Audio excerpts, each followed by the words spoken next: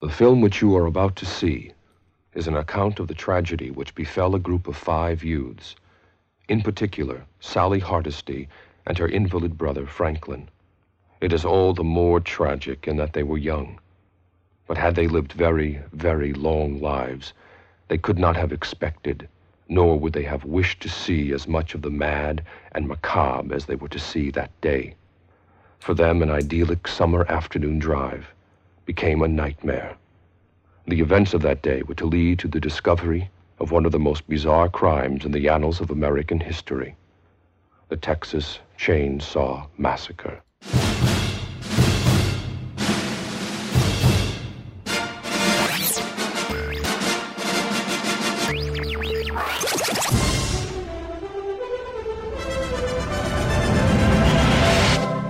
It's called pain. Get used to it.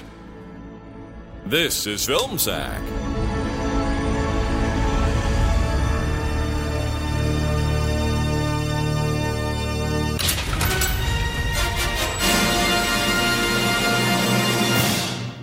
Oh, sure.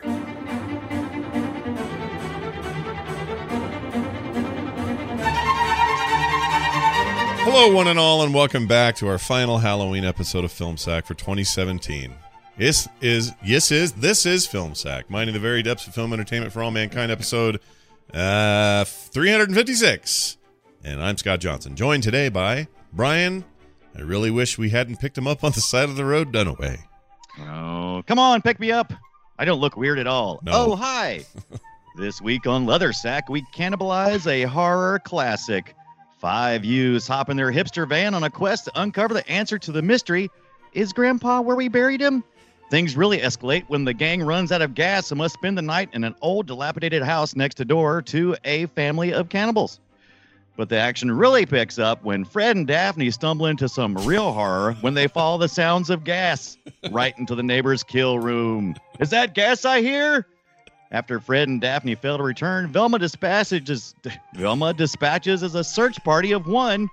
Uncharacteristically, Velma, doesn't lose his glasses, but does take a hatchet to the face while screaming like a girl, because she is one. Finally, Shaggy and Scooby are left all alone and must decide between their friends and food, but since Velma took the damn keys, the duos head over to, you guessed it, the neighbor's house. On the way there, Scooby takes a chainsaw to the chest, ruining his appetite for barbecue for at least a week. And Shaggy fails to unmask the villain, but does manage to get away by running in and out of doors while being chased by vampires, mummies, and other baddies. It's hilariously horrific. The end. And in the words of the great Douglas Duddits, Scooby-Dooby-Doo, we got some work to do now. Chainsaw dance. Well done. Well done. I'm glad I'm not the only person who saw the similarities to Scooby-Doo. Yeah. It's the van. The van really sets that in motion. It's totally the does, van, the 5 U's, it's the one guy with the... it's everywhere. Yeah, the only thing missing is Scrappy-Doo or some kind of unveiling at the end of... I would have done it too if it wasn't for you meddling kids. And I guess kind of the... Leatherface was our opportunity. That was your opportunity, but they didn't take it. They missed it. I'll have you know, I did just rewrite my Twitter post. Oh, good.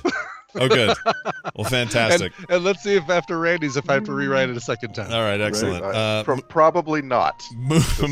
Moving down the aisle, we also have with us Randy. I think maybe Jerry's hair was the scariest thing in the movie. Jordan.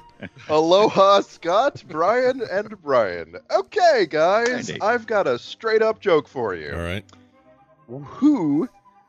Who's fat and dumb and dangerous and wears a film of something unnatural on his face and scares people and inexplicably has a whole group of men who work for him and they're dumb and dangerous too?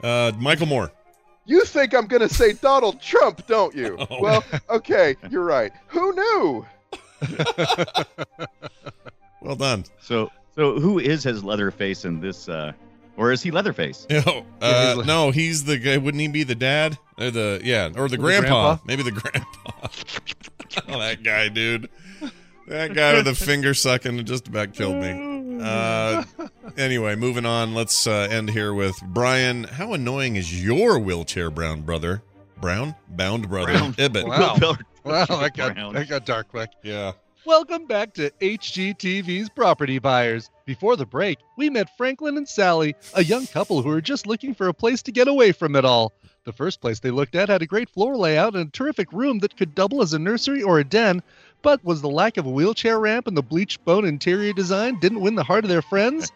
Their next house is one that Sally keeps coming back to. The homeowner has an aggressive offer on the table, but does Franklin have the guts to counter it?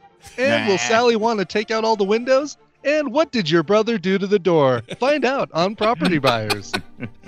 All right, you watch a lot of like TLC / Bravo / that is totally your I thing. don't. Okay. I just happen to be in the room while somebody else it's- is watching a It's lot of always on. And did anybody else think of Fixer Uppers during this movie? Yes, Yeah. flip or flop. Yeah, right. No, but Fixer Uppers specifically, it takes place in Waco. This movie takes place like Oh. 50 miles south of Waco. Oh, is this the area? I didn't know that. I didn't know where it was supposed to be. So Where property values have plummeted since 1974. yeah, no kidding. So I didn't realize this, but much of Resident Evil 7, which came out this year, and I played a bunch of and scared the crap out of me. So much of it is based on this.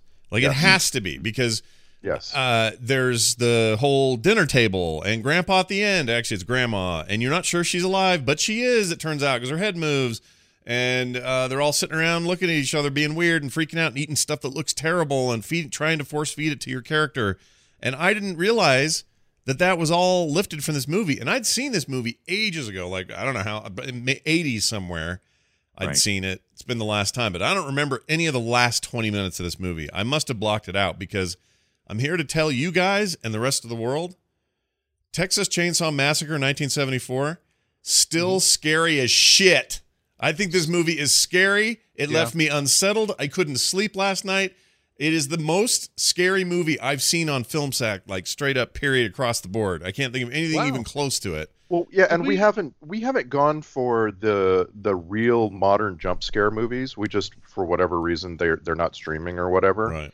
And so like we've ended up watching a bunch of scary movies that aren't actually that scary. Like I didn't realize it till watching Texas Chainsaw Massacre. Like we watch a lot of scary movies that they're kind of dumb, you know? Mm-hmm. Like they don't go all in on scaring you so much as sort of like showing you something weird or not spending money scaring you or whatever.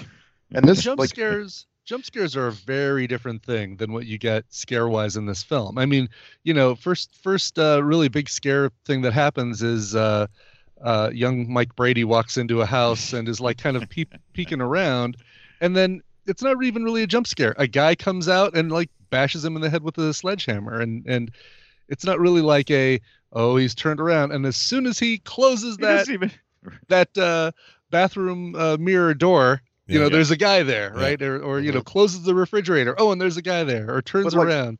Yeah. In that whole sequence leading up to that, the movie really, really gets under your skin with the ambient sounds and sound mapping.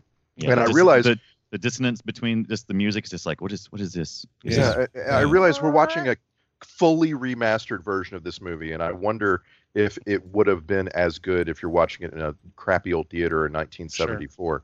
But I think even more so. Yeah. The whole thing where they're out in the brush, the scrub brush, and they hear that generator, and the sound of the generator keeps changing on you as the shots change. Yeah. Wow, that was just absolutely terrifying, and I don't know why. No. There's nothing terrifying about a generator. There's something very isolating about it. There's something very you know what it is. Part of it is the lack of any real soundtrack. It's all like ambient noise and weird sounds and discordant stuff, but it's not music per se. Right. And there's scenes where real violence takes place, and it's not even that bloody. It's mostly. In fact, the most bloody moment in the entire thing is when he cuts his own leg with a chainsaw, for real. Like the rest of it's just implied. Can we get right to the director of this film tried to make it PG?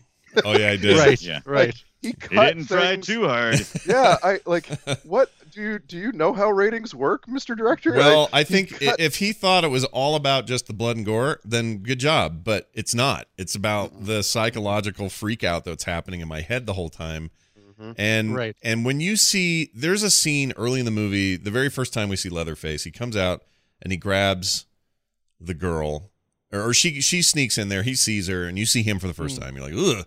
And then he comes running out, grabs her. She's trying to escape, pulls her back into the house, and then he shuts the big silver sliding door really loud.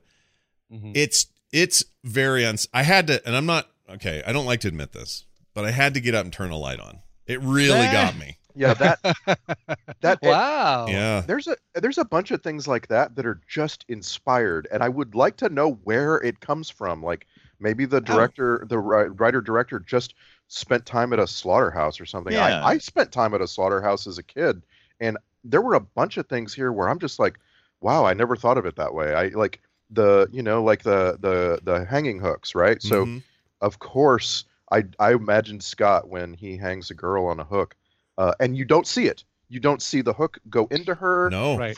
It's just it's just a pipe behind her. Yeah, it's and the worst though that they don't show it. Oh my gosh, it's so bad because your imagination's like, right. All you can do is twinge your back, like, oh my god, get her off of that thing. Yeah, right. Really bad. Oh, see, I don't know what special sauce he's using, and he was never quite able to reproduce this. The director we're talking about is Tobe Hooper.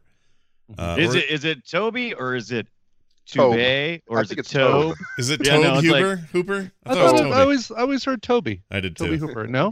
I just want to say Tobe. Oh, Tobe. All right.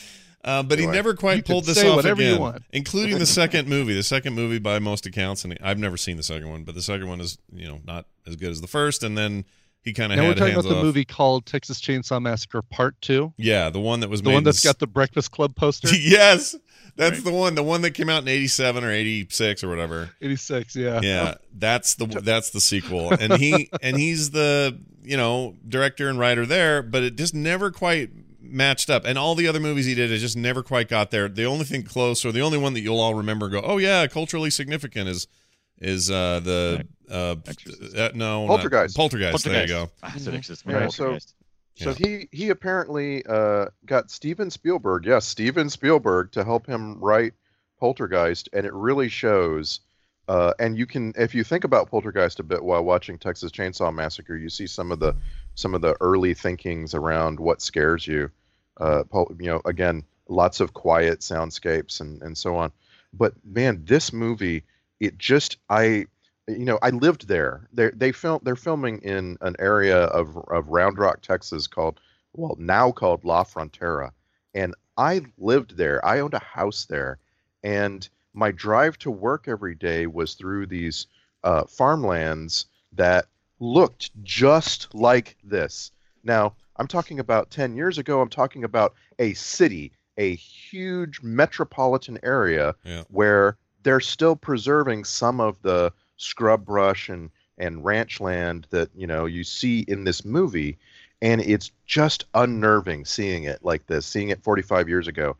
And I never thought of it as that scary when I lived there, but this movie somehow takes everything you see and makes it scary. Yeah, I agree. It because this is shot in almost a documentary type fashion, so it makes it a little more questionable, and they even set it up as based on true events. Right. Yeah, it's supposed to be the Ed Gein guy or Gein. What's his name? Yeah, Ed Gein, Gein, however you say. Whatever you say his name. It's supposed to be based on his whole thing.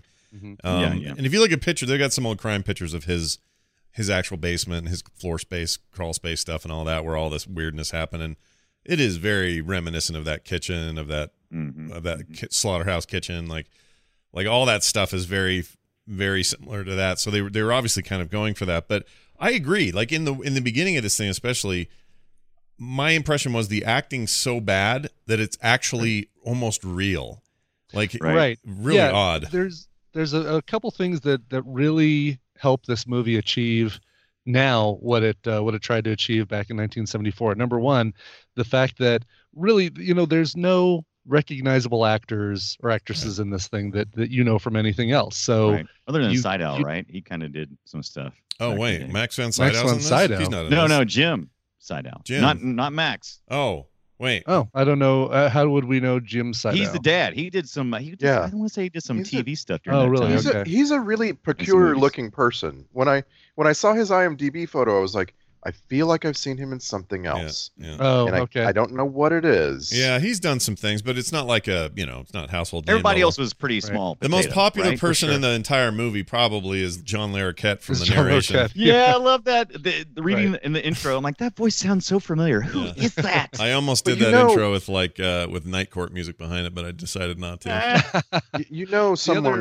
Someone just like an agent paid him $500 to. Well, You it didn't says in even the get that apparently. Yeah. Yeah. It says in the In the, trivia you got a pot joint, you got a marijuana joint. Yeah. Do you think that's Seriously? true, Ibbot? That seems untrue. Doesn't it feel But like does one of seem those? untrue, before but or that- after the reading? What do you Yeah. think? Well, there's other trivia. Yeah, right. There's other trivia that suggests that the rest of the actors only got like $400 for each of their it's, roles. it's So- actually Okay, so- better than that because, from my understanding, they got a portion of the profits, and for a movie that become a cult classic, this Right, so- movie's made a lot of money, right? Mm. So a quick rundown, right? So it's hard to know the precise budget for this movie, but almost all of it was promised money later for everybody. Everybody involved was working long days and hours.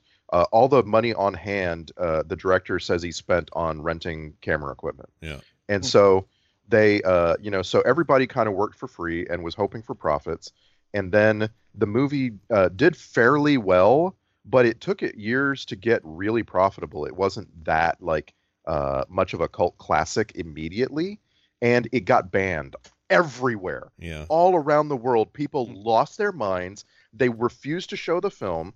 They refused to let there be copies of the film so there could be private screenings. They literally banned the word chainsaw from being in the title of other movies. Wow. I'm not making this up. Wow. And so it took it a while to find some profits, and then when it did, it started getting shown over every October in movie theaters all around the world, and it made a tremendous amount of money for the 70s. Sure. And for whatever reason, they had structured contracts with the studio that just kept the director and actors from getting any of those profits, and they had to go to court.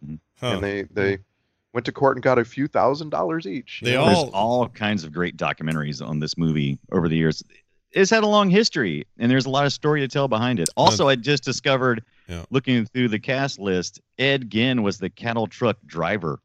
Weird. Oh. Yeah, but interesting. not the Ed Gein. Not the. Oh, A not guy him. named- Okay. A guy named Ed Gein. Yeah. Oh, because this It's was spelled a 45 little years differently. ago. Yeah. This was 45 years ago, and that guy was already at least 30 or 35 years old. Yeah. So Yeah. a lot of these actors are dead. Did you notice that a lot of them have passed away? A lot of them, but many are still like the two women, and I want to say the guy that played, may have been Jerry. I don't remember, or maybe it was the hitchhiker son. Anyway, one of those guys still tour around, go to Comic Cons, do Q&As. I was looking at a bunch of this stuff up. The easily though the person with the most IMDb credit, if you don't count John Larroquette, is the hitchhiker dude. He's still working now. Like he's showing up in episodes of stuff on TV and doing video game voiceover work too, right? Yeah, that guy's busy. Yeah. He's Edwin got stuff Neal. to do. And he was, watching the movie, I would have said, all right, which of these people will not go on to anything else? And that was the I guy. was convinced that Franklin Paul A. Partain would be a megastar after watching this. I was like, oh my god, he's so Speaking of freaking their- weird. and Yeah, funny. he's really weird. Speaking of their age and so forth, I'm putting a moratorium on calling them youths or anything like that.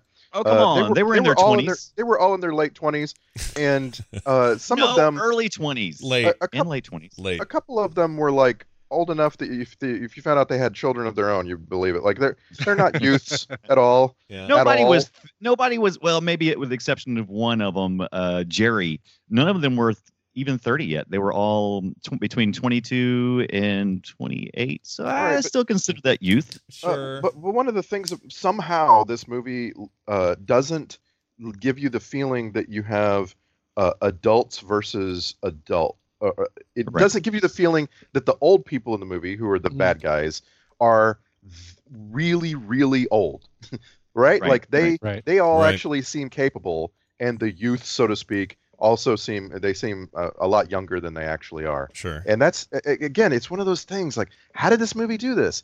Nowadays you would absolutely have gotten teenage actors, and this movie didn't do that for good reason. Mm. When you get like young 20 somethings for teenage actors nowadays, isn't that you did, and people did for the remake, right? The Texas Chainsaw Massacre, Jessica Biel and Eric Balfour, and Yeah. you know, a few other people whose names I don't recognize. But yeah, I mean, they did cast the same kind of 20-year-olds, not 30, but also not teenagers. You know. Yeah. So is there a equivalent of whitewashing for teenagers? No, I just think that anything made in the 70s up through about mid 90s, you count on them having 20 somethings playing teens. That's just the way it was. But right up until when? I think like in the 80s, we had a bunch of young. But my point was, this movie doesn't waste any time saying, "Hey, we're on spring break from high school" at all. It doesn't. It doesn't. Do they say spring break from high school, or they say escaping from the Vietnam draft? Is that because that seems more? It does seem a little bit more, especially for Jerry. Jerry, yes, just, exactly. Yeah. I don't want to lose my afro. Yeah. The less the movie says about the characters to you and defines them, the easier it is for you, the audience, to sort of morph your own story onto them, and so there'll be one in the van that you kind of identify with a lot more easily because they're not very well identified. And I think that's genius. You know, okay.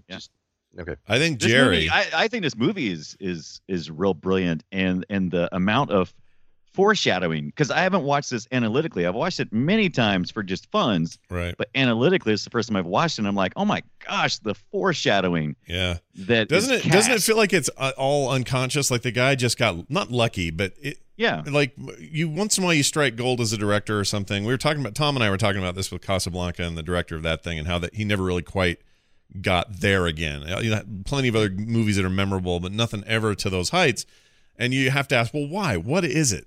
Like, is it the time? Is it something they're going through personally? Are they manifesting some of their deeper, darker passions on screen that they can't replicate later?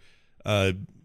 Did he spend all of his good ideas on this movie? Because it sounds like he was influenced by a lot of things that were going around in the world at that point in time, and it's like he had something important to say, and he said it. Yeah. What also, else I gotta say? the late '60s and '70s were prime time for serial killers. That's when it was all going on in the mass amounts that it was happening. Right. Ted Bundy and Ed Gein and freaking Ed Kemper and John Wayne Gacy. Yeah, Gacy. All these people, including what's Zodiac Killer. Yeah, swastika face. Who's swastika face? Who's Manson? Manson, Charles Manson. This so whole thing. Whole family of Manson. Yeah. Doesn't this attract our attention as a society a lot? Because during that time we had a lot of killers who were a reflection of the hard times of the day, but we couldn't classify and understand why they were murdering. And we're kind of going through that again. It's like, as terrorist actions happen in our world, we're kind of like, okay, it's motivated by, this, or this. Whereas when you have somebody who just goes out and kills and for no reason, and you go, what just happened? And we almost need to build our narrative around it. And you see a lot of stories pop up. And I think too. This is maybe an answer to some of those. It's like, what the hell is going on? Yeah. Maybe this is one. The world was about to transition from being very isolationable. Like it's not a word, but you could be isolated as a person for most of the 40s, 50s, 60s and not really have anybody come around and bug you. And we're about to enter an age of satellite and technology, and that would eventually get to where we are now. It's much harder, I believe, to be a serial killer in 2017 than it ever would have been in 2015. Can someone give us damper on all that? Yeah. Anyone give us like a general outline of the movie? Because there's actually is a story here. There's not much. Well, these people get there. They go, "Hey, what the hell? Our dad's got a farm. We can go check out because he owns it." And then we all die. The motivation job, Scott. Wow. What a plot. The motivation there's is the side plot too of hitchhiker as presumably the son or friend of the family. Right. No, he is a son because look what your brother did the door, and he's hanging out at graveyards, digging people up and arranging their bodies in delightful artistic presentations. Yeah, and he's the spark. He is the spark that ignites what happens. So everything. No, I don't necessarily think so. I think that you take the hitchhiker out of it, they still would have stopped at that gas station. Absolutely not, because they would never came to that town because they were there on a trip to check on Grandpa's grave because the grave robbing by the hitchhiker he was the one who brought attention to the family. Oh, I see what you're saying. And that's what drew right. everything in. I gotcha. Right. They wouldn't have had to go check on the grave. Okay. Yeah, that's it. So he's the spark. I bet I forgot about that. He was the spark for that whole thing. I mean, I thought he was going to be just. I'd seen the 2003 remake that you mentioned earlier with what's her name in it, Jessica Biel. Jessica Biel, and I actually kind of like it. I know a lot of people don't because they don't think I've it never holds seen up, and I don't think it compares to the original either. I'm not here to say that the 03 is such a great reimagining, but it's got its moments.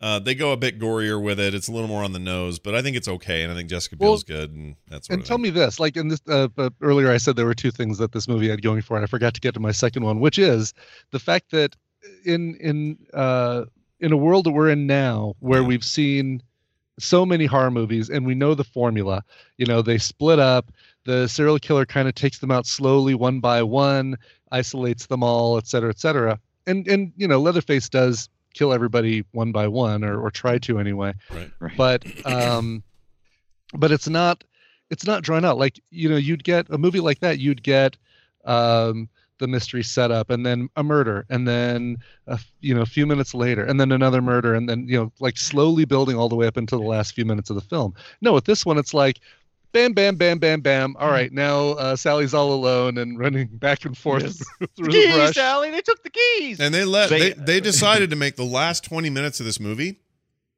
Oh my gosh, it is just relentlessly torturous. Like it's just it's almost like it's like it's like they knew how to do what Eli Roth and others are trying to do now.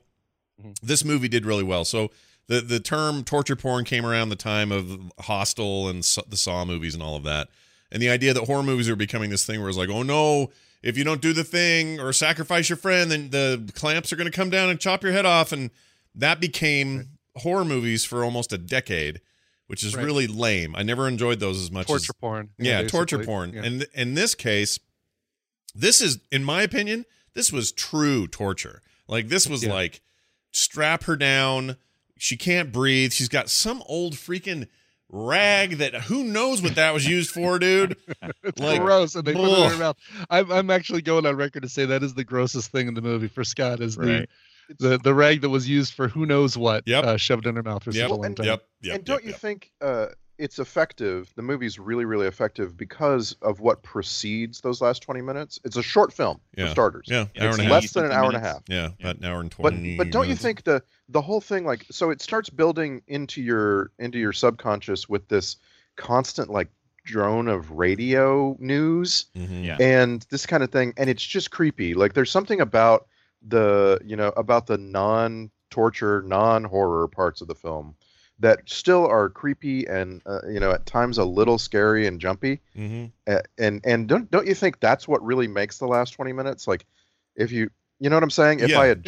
If I just cut you to the last 20, you'd be like, okay, so this is scary movie. No, I completely agree. It is a great build up, and they do it right, and they're not afraid to just sacrifice people. Like a good horror movie, some of my favorites it sounds horrible and dark, but my favorite horror movies are the ones where nobody makes it.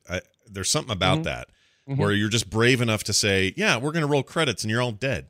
Like there's something about that. And so this movie's like that with one exception at the end, but man, she comes close. I mean, she's full on Carrie by the end of this thing. She's so covered in blood. She's so caked with blood. That poor guy, that poor truck driver. He's like, oh, crap. You're trying to help someone. Well, it's funny because it's like, why on earth does he gets out, he sees her being chased by the guy with the chainsaw. He goes back, he runs back in the truck. That's the most realistic representation because that was exactly what I would do. Oh, a lady in need, let me get out. Oh shit, a guy with a chainsaw. See ya. Exactly. But then he does help her in, and then instead of just firing up the truck and driving off, they get out the other side and start running. Like, what were they thinking? Just pull away. Pull away. It's fine if he's writing notes with his chainsaw on the door. I was curious about what the director was trying to say with the markings too. I was trying to associate it how they do it with the slaughter in the slaughterhouse if they mark cows and stuff, because they mark the van in the beginning. That's a good point. It's a good point. That may have been what that was about the whole time. They kind of ruin it and say, all right, mark this one for death, which is pretty cool. I don't know. Let me say this though. do we have Jason or Freddy or any of the slashers of the 80s without this? I mean, we're talking 73, 74 here. What other slasher movies were there up till now? Nothing. Okay. Nothing, Right. because Mike Myers hadn't come out yet, or Halloween. Right. No, I mean, our horror films were back then the stuff that was based, quote unquote, based on true events. We had Amityville Horror. We had not slasher films, but haunted, scary houses, and horror hadn't had a face for a while because we had done stuff like creatures and animals for Sure. a long time. The last time we'd had horrors with a face was Universal Monsters, when we had the Wolfman and Dracula and that kind of stuff. So I just don't know if the movie gets enough credit for that, because it invented a genre. Maybe it does, and I've just not noticed. Well, But and I'm sure people watching it at the time, they had their own things that they'd already seen, like Psycho or Bride of Frankenstein or Nosferatu, right? It wasn't like there wasn't a genre, right? So this is a reinventing, because they were implying that they were like vampires. They mentioned it several times that they were kind of like vampires, and so well, Grandpa just sucking the bloody finger. Yeah, I think oh they were my kind gosh, dude. Ugh. That was so close to my grossest thing. Also, Grandpa is 20, but the actor who plays Grandpa, this is fun trivia. The actor who plays Grandpa is 20 years younger than the guy who's supposed to be his son. So the dude in the makeup is just like 2 decades younger than the guy who's supposed to be his son. It's not hard to believe that, because that makeup is so rubbery and unbelievable. It almost feels like the only really unbelievable thing in the film is Grandpa's makeup. Yeah, he just looks like he's been in the water too long. Like he's been in the tub all day. Right, exactly, which is fine, but it didn't quite hold up to the rest of the movie. And that's the other thing, because they decided. I mean, it's almost like a happy accident that he decided not to go too gory. Because had he gone gory and in your face, it would have been a bunch of practical effects, and it would have been 1974. And in 2017, this would have looked schlocky and dumb. What ends up happening, because they don't rely on that, is my imagination fills in the rest. And this movie, I never once went, oh, that's a stupid effect, or that's a dumb looking thing. Even when he cut his leg and it was like, looked like chicken meat flying out of there or whatever with his thing. Even that looked real. Which, according to the trivia, I think it was actually. Yeah. Looks like chicken meat flying out. I want to have like KFC with Scott one day to see how he eats chicken. Double down. Right. Apparently, according to the trivia, it's a metal plate on his leg, and then some chicken, and then his pants. And so the chainsaw cuts the pants and starts flying the chicken out. But apparently the metal on the metal blade of the chainsaw on his metal plate on his leg heats up really quickly, and so apparently the screams were real of him going, hot, hot. We didn't consider this. No. Won't someone horrible decision? Yeah, but that kind of decision making leads it to be more timeless. It feels like a movie set in the 70s without feeling like 70s happen. You know, like it was made in the 70s. It's weird. It's hard to explain. I think one of the things that works for it is, even though this movie, even in 73 when this film was being filmed, it already looked dated. So if you make a film that's already dated based on, backwoods and that kind of stuff, those characters really didn't exist except, in really, really far off places where you could meet people that are kind of crazy like that and you kind of could believe it. So I think that maybe helps to the timelessness of it. Maybe. Totally. Yeah. You know what else is timeless? And I don't care people... what decade you live in, no matter what decade you are, you're going to want to offload that brother in the wheelchair any minute. Just freaking open the back of the van, ramp him out. You're done. Move on. Well, you they tried that when he had to go pee in the bushes. The film, right? Is that Randy? The film handles the character in the wheelchair much better than I expected. Beautifully. I had expectations as soon as I realized he was crippled, and I was set in those expectations when he accidentally slides down a hill. Yeah. I was like, all right, I know what this movie's gonna do. Yeah. And I was laughing my butt off and trying not to.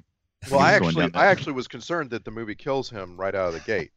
But I'm saying, like, no, the movie actually tries really hard to make him as capable as the other characters, almost to the point where I'm like, well, I mean, you couldn't get, like, I was starting to doubt some of the characterization of the guy, because Right. it didn't seem like other movies. I was worried he was going to be one of the killers at some point because the way he was kind of going down an insanity path for a while there, like spitting into the sky while his sister's having fun or whatever. Yeah, it's He funny was so because mad. Yeah. it's funny because I'd wondered about that. That's something that I have a little theory on Mm. when he starts doing that. We had already explored some of the other classic, horror genres as vampires and that sort. And so he had mentioned vampires, and he got cut. He actually got cut by the hitchhiker at some point, and that's how we transfer the disease. Usually in like vampires and zombie movies, is through those right. cuts. And so I was curious because the raspberries that the hitchhiker was blowing as they were pulling off in the van after they left him, it's the same type of raspberries that he was blowing later up at everybody in the room. So I was like, has he become is it like some kind of implied That's what I infection of thought. some sort? That's what I thought. I was And, totally going down that road, and then it didn't turn out that Right. way at all. I didn't wonder go if that they way. were doing that and then changed gears midway. Little I think- misdirection. Yeah. I think some of it brilliant. was just improv, and we're overthinking it. Mm. Probably, but That's our job. you know. It's our job. We're But, supposed it's an interesting point. Yeah. The whole backwoods family trope. I mean, it's Oh. like Deliverance, that great X-Files episode, oh, Home. that's my favorite. Yeah. Yeah, is that a trope? I mean, it's a Yeah, I great played trope. it a trope. Yeah. Great. It's a great trope. It's a great trope. The X-Files episode is one of the most memorable things I ever saw. The Peacock Yeah. family, right? Wasn't Yeah. that what they? Think so. Right? Yes. Yeah. Yeah. And they This movie makes me want to watch that one again. Honestly. Yeah, me too. Me too. I mean, the whole time I'm reminded of all the things that came after it were a psycho family. Another one is that Rob Zombie movie. Yeah. Randy, help me with this. What's the name of it? House of a Thousand. Yeah. Nope, the Murders other or something one. The like other that? one where Uh, they're like renegades. Yeah. Were they renegades of funk? Oh, Dang it! What's that happens called? sometimes. It's called something. The Well, Rob and- Zombie Hour. No. and No? I vaguely recall you and I saw it. Yeah, and it's like Yeah, dirty. we It's saw like it. We talked dirty, about it. dirty, rotten scoundrels, or it's that That's kind it. of thing. It's not that, it's obviously, but it's like that. It's like a bad people reference. Is anybody Googling it right now? I am I'm right not now. I bothered. totally Okay, am. Oh, I had my eyes closed and I was kind of leaning into my hands. I'm scrolling through. So you think you can dance Canada? Nope. good. Yeah, that's Oh my like God. Rob Zombie, so you can dance. Whoa. Thanks, Rob Zombie. Wait, Rob I Zombie know. was in Do You Think You Can Dance Canada? No, he was a musician Shit. because they used one More- of his songs. More I guess. human than anti-human. Probably maybe? more human than human. Yeah. Here we go. Great- The great problem is I'm dance looking song. at the wrong thing. Yeah. Grindhouse, Devil's Rejects. Devil's Rejects. That's That's it. It's Yep. not quite Dirty Rotten Scoundrels, but you get the idea. They are rejected by the devil. Yeah, no, that movie is way one of these. It's a big dysfunctional psycho killer family. The And- murderous backwoods Firefly family take to the road Yeah. to And- escape a vengeful police force. And they It's may the have thing been that- they may have been the House of the Thousand Corpses thing. It may have been like a sequel-ish thing to that or something. I don't know how that works with Rob Zombie. His movies are And the- incomprehensible, but the Oh, thing that it's makes got that Priscilla so, Barnes in it from Three's Company. well, there you go then. Nice. Good The deal. thing that makes that so that idea so scary is a lots of times I think we all know that family who owns an entire area of the town, and if you fall into that spider web and get in that area, no matter who you run to, you're unsure if they're related. Are you running into help? Or are you running into horror? Yeah. And so Yeah. I think that's one thing that really And that elevates was that Yeah. scare. that was definitely depicted in this movie, but I also felt like it was the weakest part of the movie. Mhm. The idea that they're in a place where there's really only two buildings, and one of them is the House of Horrors, and the other one is the barbecue restaurant of House of Horrors. Like, you know what I'm saying? Well, like, where it was the actually- gas station? The gas station was actually- owned by the same yeah. people too, it right? wasn't a gas station. There There's was no gas. gas. pump. There was no gas. Right, It was there's so no gas weird. there. It was a gasless station. They It was a used- windshield washing factory. Yeah, they hung a barbecue sign on some shack and called it a gas station without gas pumps. But that doesn't bother me. That didn't Right. bother me at all. What bothered me was that when she ran to it, I immediately knew, oh, they're going to be in cahoots with Leatherface. Like Well, there was no doubt in my that- mind. that reminds I'd me. actually forgotten that, honestly. That Wait, reminds wait, me though. There's your chick in the bucket is the other brother that was cleaning windshields. Where the hell did he go? What happened to that Yeah. guy? Was Yeah. he? Right. No So kidding. I'm unsure because that was a good question, and also So I was curious what Franklin did with that barbecue that he was eating and what the heck it was, because it was mix Franklin between barbecue. It was weird. like a mix between It was wiener. a cigar or some kind of sausage. It It was was just, a wiener. Yeah, it was probably Clearly. a It penis. was the last. that. It was the last 20-year-olds to show up at the house. I've been to the 7-Eleven and the Circle K, and they have those little meat rollers, but nothing looks like that.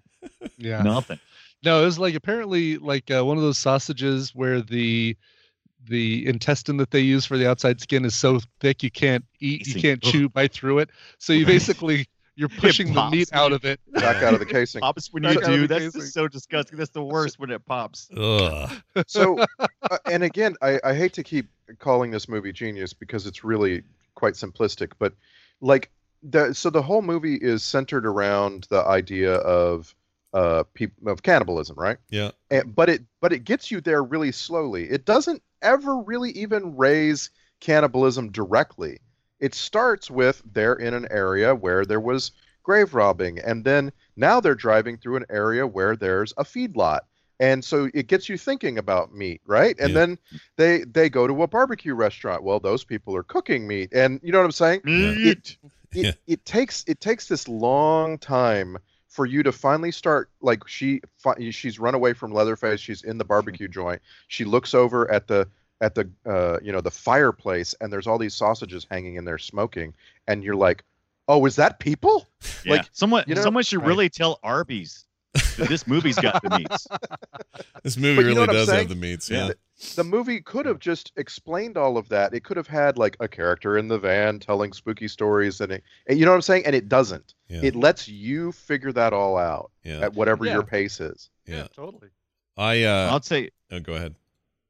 I was just gonna say, Edwin Neal's character, the hitchhiker, is probably I never really noticed his character in previous viewings. I'm just kind of like, oh, what a weirdo, and I didn't realize what an integral part he was to the story until I got analytical about it, and I was like, man, I mean, he wasn't just robbing graves; he was creating art. He's like the artist of this family. He's into photography. Yeah. He's into making this, this art furniture and all this stuff. He's the only artist in the family. I mean, Leatherface does quite a great interpretive dance at the very end. Oh my God! True. But he's more kind of like you said, interpretive dance and a little bit of he's quite the cook. Yeah. He's really So I always get the impression that he's supposed to be kind of baby-like, like he's sort of infantile, and then a sloth or sure, right. But then he's supposed to represent Blaster, he's supposed to represent something between the child, but also the housewife of the time, and he represents several different roles in this very dysfunctional family. Sure, but I Grandpa couldn't feel. I want to throw something back to what Randy said because what we're doing here is we're looking at how effective all this stuff is. Like, it really works, and it's kind of fantastic. Part of this, there's a lesson here. Part of this is that it's a simplistic story.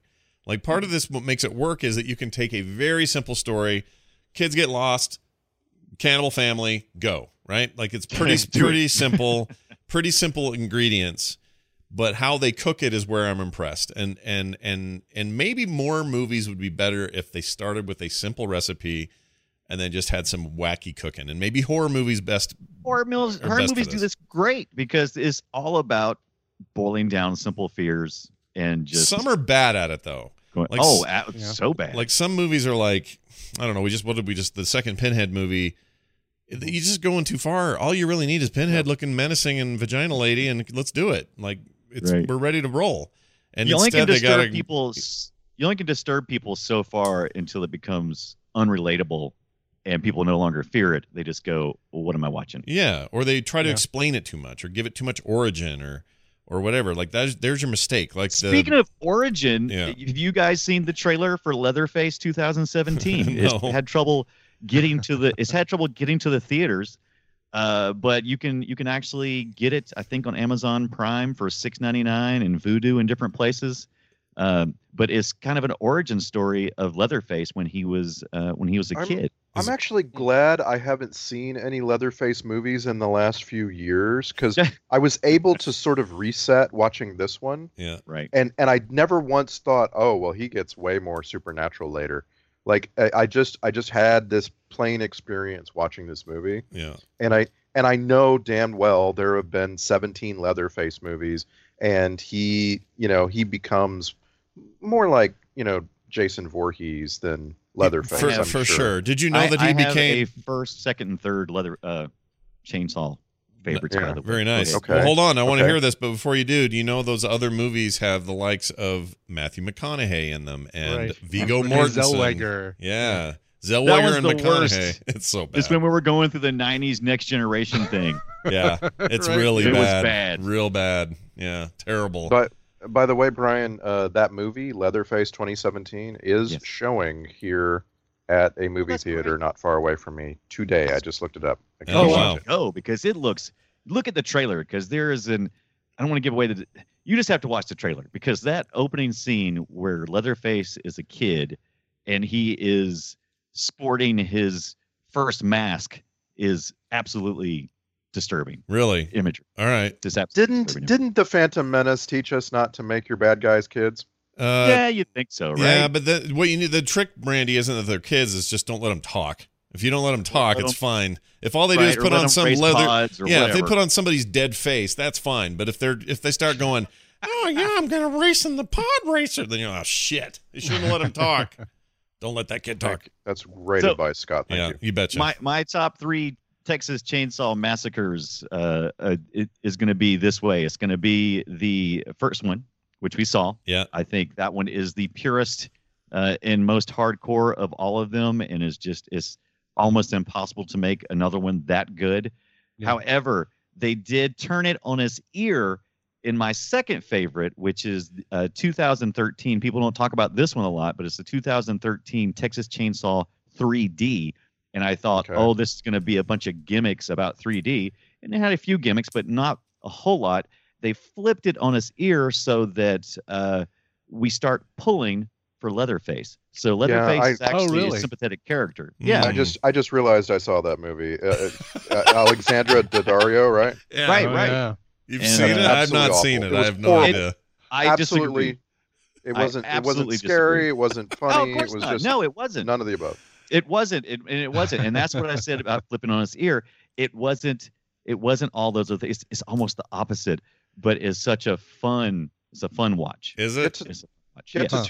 get to 2006 because that's That's- the one that I think is so good. That's my number 3. The Okay. 2006 Jessica Biel. I feel like they got I thought that was most 03. of Not what- The beginning, Why the did I- beginning, or Why did I think which that one was was the one with Jessica Biel? But so I thought it was 03, but that's just the That's 03. that's 03. That's just the 03 Texas Chainsaw Massacre. Yeah, yeah. That's but there the was one 06 was the beginning with Jordana Right. Brewster. and most importantly, R. Lee Ermey. Yes, that R. Lee Ermey as In the the sheriff. beginning?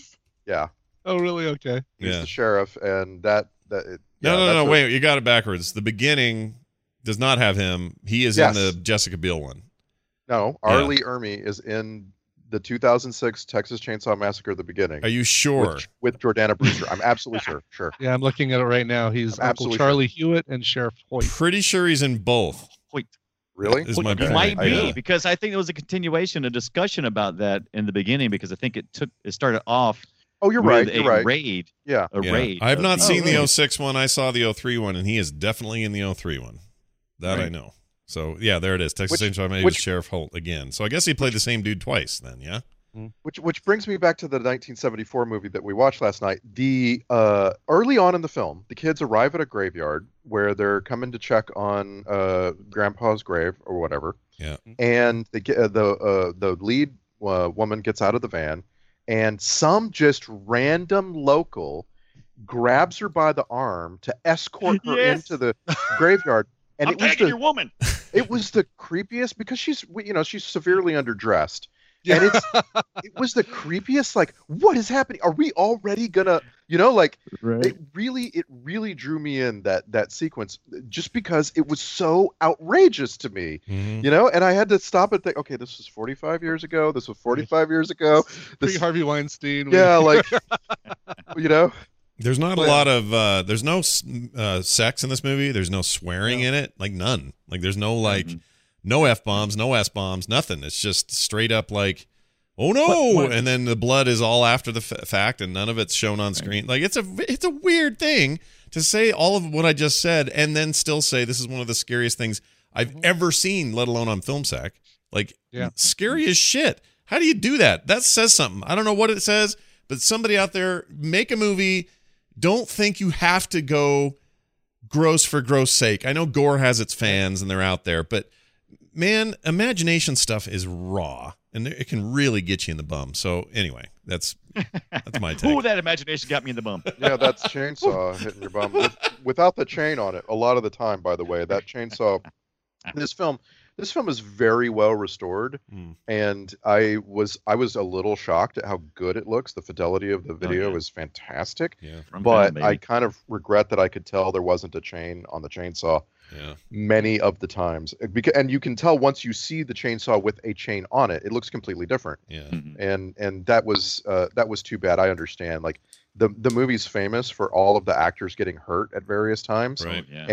And they really get put through their paces. Like they have to do all their own stunts. There's a lot of things like a hammer falling out of a hand right next to your head and that kind of thing. I was wondering about that because, like, it's not like they can fake that. That you hear that hammer hit the inside of that metal tub, and that is a freaking heavy hammer, and it's like going right by Sally's head. Yeah, his grandpa doesn't have a grip.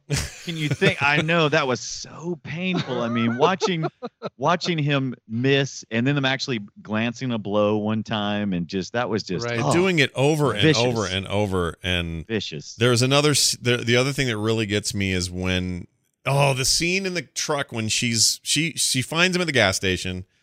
He goes out to get her a blanket, she thinks. She notices that there's a torso cooking in the thing. Oh, right. And then he comes in and it's all revealed who he is, and he beats her with a what was it? Broom? Yeah. A broom. Broom fight. And then he takes her to the car, puts her in the car, and then the whole drive over there, it's intermittent between him looking around driving, no music.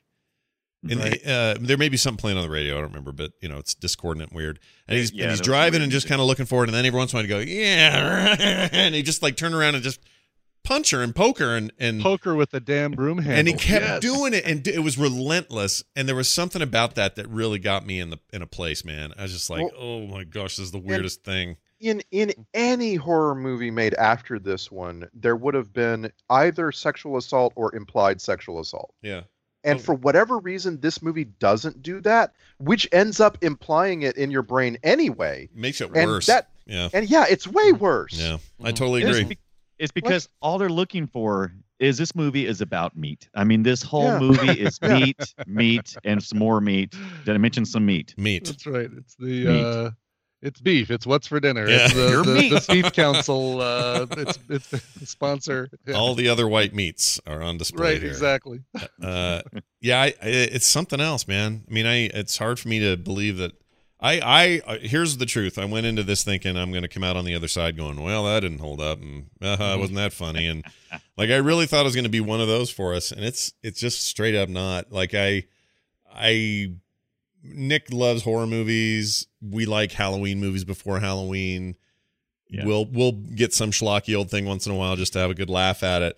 I don't think I want to watch this again, but not because this movie is not fun. No, this is not a fun movie. No, it's so disturbing. It's just like, and you claustrophobic close-up shots of people. Yeah, and you never know motivations. I don't know what this family's up to. I just know it's terrible, and it's so relentless toward the back end of it.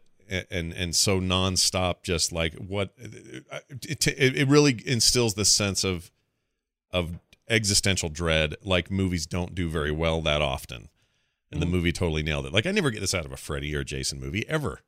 Like those are usually just like, ha, that guy, he's the jock and he's dead already. Sweet, all right. That's what I love about those kind of movies. And people are like, why are you watching scary movies? I'm like, these movies aren't scary. No. These movies are about strange people who. It's just goofy. Do weird stuff. I want to ask all three of you about how the actors' accents worked on you, because for me, they all sounded like my parents and grandparents. Like precisely, they weren't asked to perform in any particular accent. They just talked how people from South and East Texas talk. Be fun. Yeah, they just talked they were very clearly, from Central Texas before the accents all start getting muddled in the 80s and 90s. And so they sound exactly like my parents. Seriously, like my parents sound like that. I went to see my grandparents every summer, and they were surrounded by neighbors who all sound exactly like this movie. Yeah. And so I was curious if you guys, like, did you get the sense that, for instance, the characters were kind of dumb because of the accents or anything like that? No, just that they were of the region. I felt like the brother Franklin maybe pushed it a little too far. It didn't sound very authentic to me. But look at this. There's blood on my knife. You think that's his blood? I bet that's his blood. my daddy owns that property. And like, it was just a little too much, but everybody Little else bit, I bought, they just sounded like he hippie hammed kids. it up for sure. Yeah. Right? By the way, Toby Hooper, I didn't realize this. I was just noticing this. Not Tobe. to change Tobe, sorry. He just died last year, or this year. I'm Yeah, sorry, he just passed August. away. Yeah, he's passed away. Yeah. Yeah, just, Oh, wow. just barely. Yeah. So a couple months ago is all. Wow. All right, I didn't know that. Anyway, We got to put. Speaking of which, Gunnar Nelson also was in Hollywood Chainsaw Hookers. One we need to put on the film Oh my sack, gosh, I list. used to. Yeah, that and Frankenhooker, if we can find it. oh my gosh, is there such a thing called Frankenhooker? Oh, I Is used there? to. That was like we've talked about it in the past. I used to work at Blockbuster, and one of my favorite cover boxes was Frankenhooker because it had like this built-in red LED light that would flash, and it was such a horrible cover. Yeah, it was a horrible cover, but it was so much fun. You just wanted every time you walk by, like, oh, Yeah. Frankenhooker. Oh my god, the cover of this thing is really horrible. Was it the Right. subway light? Was that the thing that lit Yeah, up? yeah, the subway light. Yep, yeah. So great, man. If you could find that on eBay, that cover box, you probably could. Oh, no kidding. Oh yeah, look at this Just gonna thing. keep replacing the battery. I have never even heard of this, Frank. Oh, I have seen this in like in a Blockbuster or something. Yeah, yeah. There- look And at probably that. because of that stupid blinking light. Yep. And there's Wake the up! Special uncut edition. It says, if you only see one movie this year, it should be Frankenhooker, says Bill Murray at the time. Louise Lasser, It's a tough year. Mary Hartman is in this. Is she the Yeah. Frankenhooker? Is she the lady? No, I don't know. She's just listed as Jeffries something. The doctor, two things about the doctor in the photo or in the poster. He looks like Michael Knight, and his his stethoscope is over his wiener. So those are two things I Yeah, noticed. that happens. Yeah. Well, what are you gonna do when you're a doctor? Ooh, You just it's gotta make cold. it work. I kind of regret. It's sad to me that there isn't a place I can go look at all the movies in boxes on shelves. Yeah, Oh, yeah, yeah. it really is. Yeah. That was half the fun. But back you in the can day. create. Look at the world we live in now. Let's just create a VR walkthrough of an old Blockbuster. Oh, That's would- going to happen, isn't Yeah. it? It's going to be that we're going to have like a version of iTunes or something soon Mm-hmm. where we can kind of browse visually. That's a like, I mean, admittedly, you can browse iTunes visually right now, but like where you can really get a sense for all the movies. Yeah. And instead they've of- tried that before, like the flipping, where they used to have kind of like where you used to flip through records in the store. So that was kind of like a little flip in the iTunes for a while, where you could flip the albums kind of quickly. Sure. So yeah, they'll get there. Mhm. Yeah. Mhm. I like that. Nostalgia. I like it Yeah, as I'm a waiting for- motif. I'm waiting for Netflix to add the rewind feature. So No, as soon as that'd you're be- done watching You a have to movie, wait. you have to You have wait to for the wait movie to 5 minutes rewind. before you can watch the next movie. That'd be great. I actually get the opposite Blockbuster sense from Netflix. I open Oh, up yeah. Netflix and I'm like, it feels like it's showing me a few movies and there's thousands that I just can't see. Mm. Absolutely. It's Mm. kind of unnerving to me. Like Mhm. I don't necessarily want to be presented with that. Are you talking about that area with the little swinging saloon doors in the back of the Blockbuster that like led to the secret area? Ours had I- beads. They were hanging beads, bead Hanging curtains. beads, yeah. This Bead wasn't curtains. Blockbuster, but we also had. You know what? The small the town. phrase "bead curtain" sounds dirty, doesn't it? Bead It curtains. Yeah. totally Yes. does. Yeah. Where have those beads been? Yeah. So, but you know what I'm saying? Like Netflix does a disservice by not dividing us up into how we want to access it. Like Right. maybe the current UX works for a lot of people, hmm but for me, I would really like to see more of my options. Well, here's the thing. I think it's harder on both mobile and device like TV connected devices when you go into it, and which is how I do it for all the Film Sack movies anyway. I have to watch it on a browser because I'm capturing stuff and all that. And in there's buttons for subgenre. So if I go to the horror section and then go to subgenre, they have it broken down by slashers, cult classics, B movie, you know, like all these different subgenres. Right. So you can really drill down. But I agree that the more consumer-facing version of the product doesn't really let you do it as easily. I mean, maybe it's still possible, and you know, you can voice your way through there with Siri or with Amazon's deal or something, and get to things that way. But I agree. There's some, you know, at least in a Blockbuster, you could walk down to some weird aisle and go, "Oh my gosh, why is Gene Simmons in this?" And right. I never go down this aisle. This is so cool. Wow. Yeah. There's a discoverability to it that's pretty neat. Maybe that's what these third-party sites like Just Watch It are for, or something. Yeah. When you went to Blockbuster, you never visited the genre aisles. You went straight for the new release wall, and you went all the way around the store. And then when you realized you had watched everything, that's when you looked around and said, "Oh, what's over here in the horror section?" Yeah. So I don't know. And I remember having this discussion on Extra Life Radio like a decade ago. We had an effect at Blockbuster where you were you were drawn to the new almost to your own detriment. And Netflix made it worse because Netflix could only have so many copies of a movie. Yeah. Well, and so Netflix or Blockbuster? Netflix went out of their way to prevent you from knowing that they had a bunch of copies of the newest movie. You would go to their website to get a disc, and it would be like, "I know this movie is out. Why do I have to search it by name?" Yes. And totally true. Yes. Yeah. And I remember this discussion because Scott was like, "Why don't they just let me immediately choose? I know I'm going to have to queue up. I know it's going to be days and days before I get the film, but why don't they let me go ahead and do the thing?" And Netflix has kind of gotten better about that, right? Yeah. But they're still not preying on that sensation. Does anyone still do the disc service at all? I do for 1 month. Well, I did anyway for 1 month before Nerdtacular because I needed DVDs to record the clips that I'd use for the videos for the things that I couldn't get streaming or that I couldn't find in other ways. So I would basically sign up for 1 free month of the DVD access.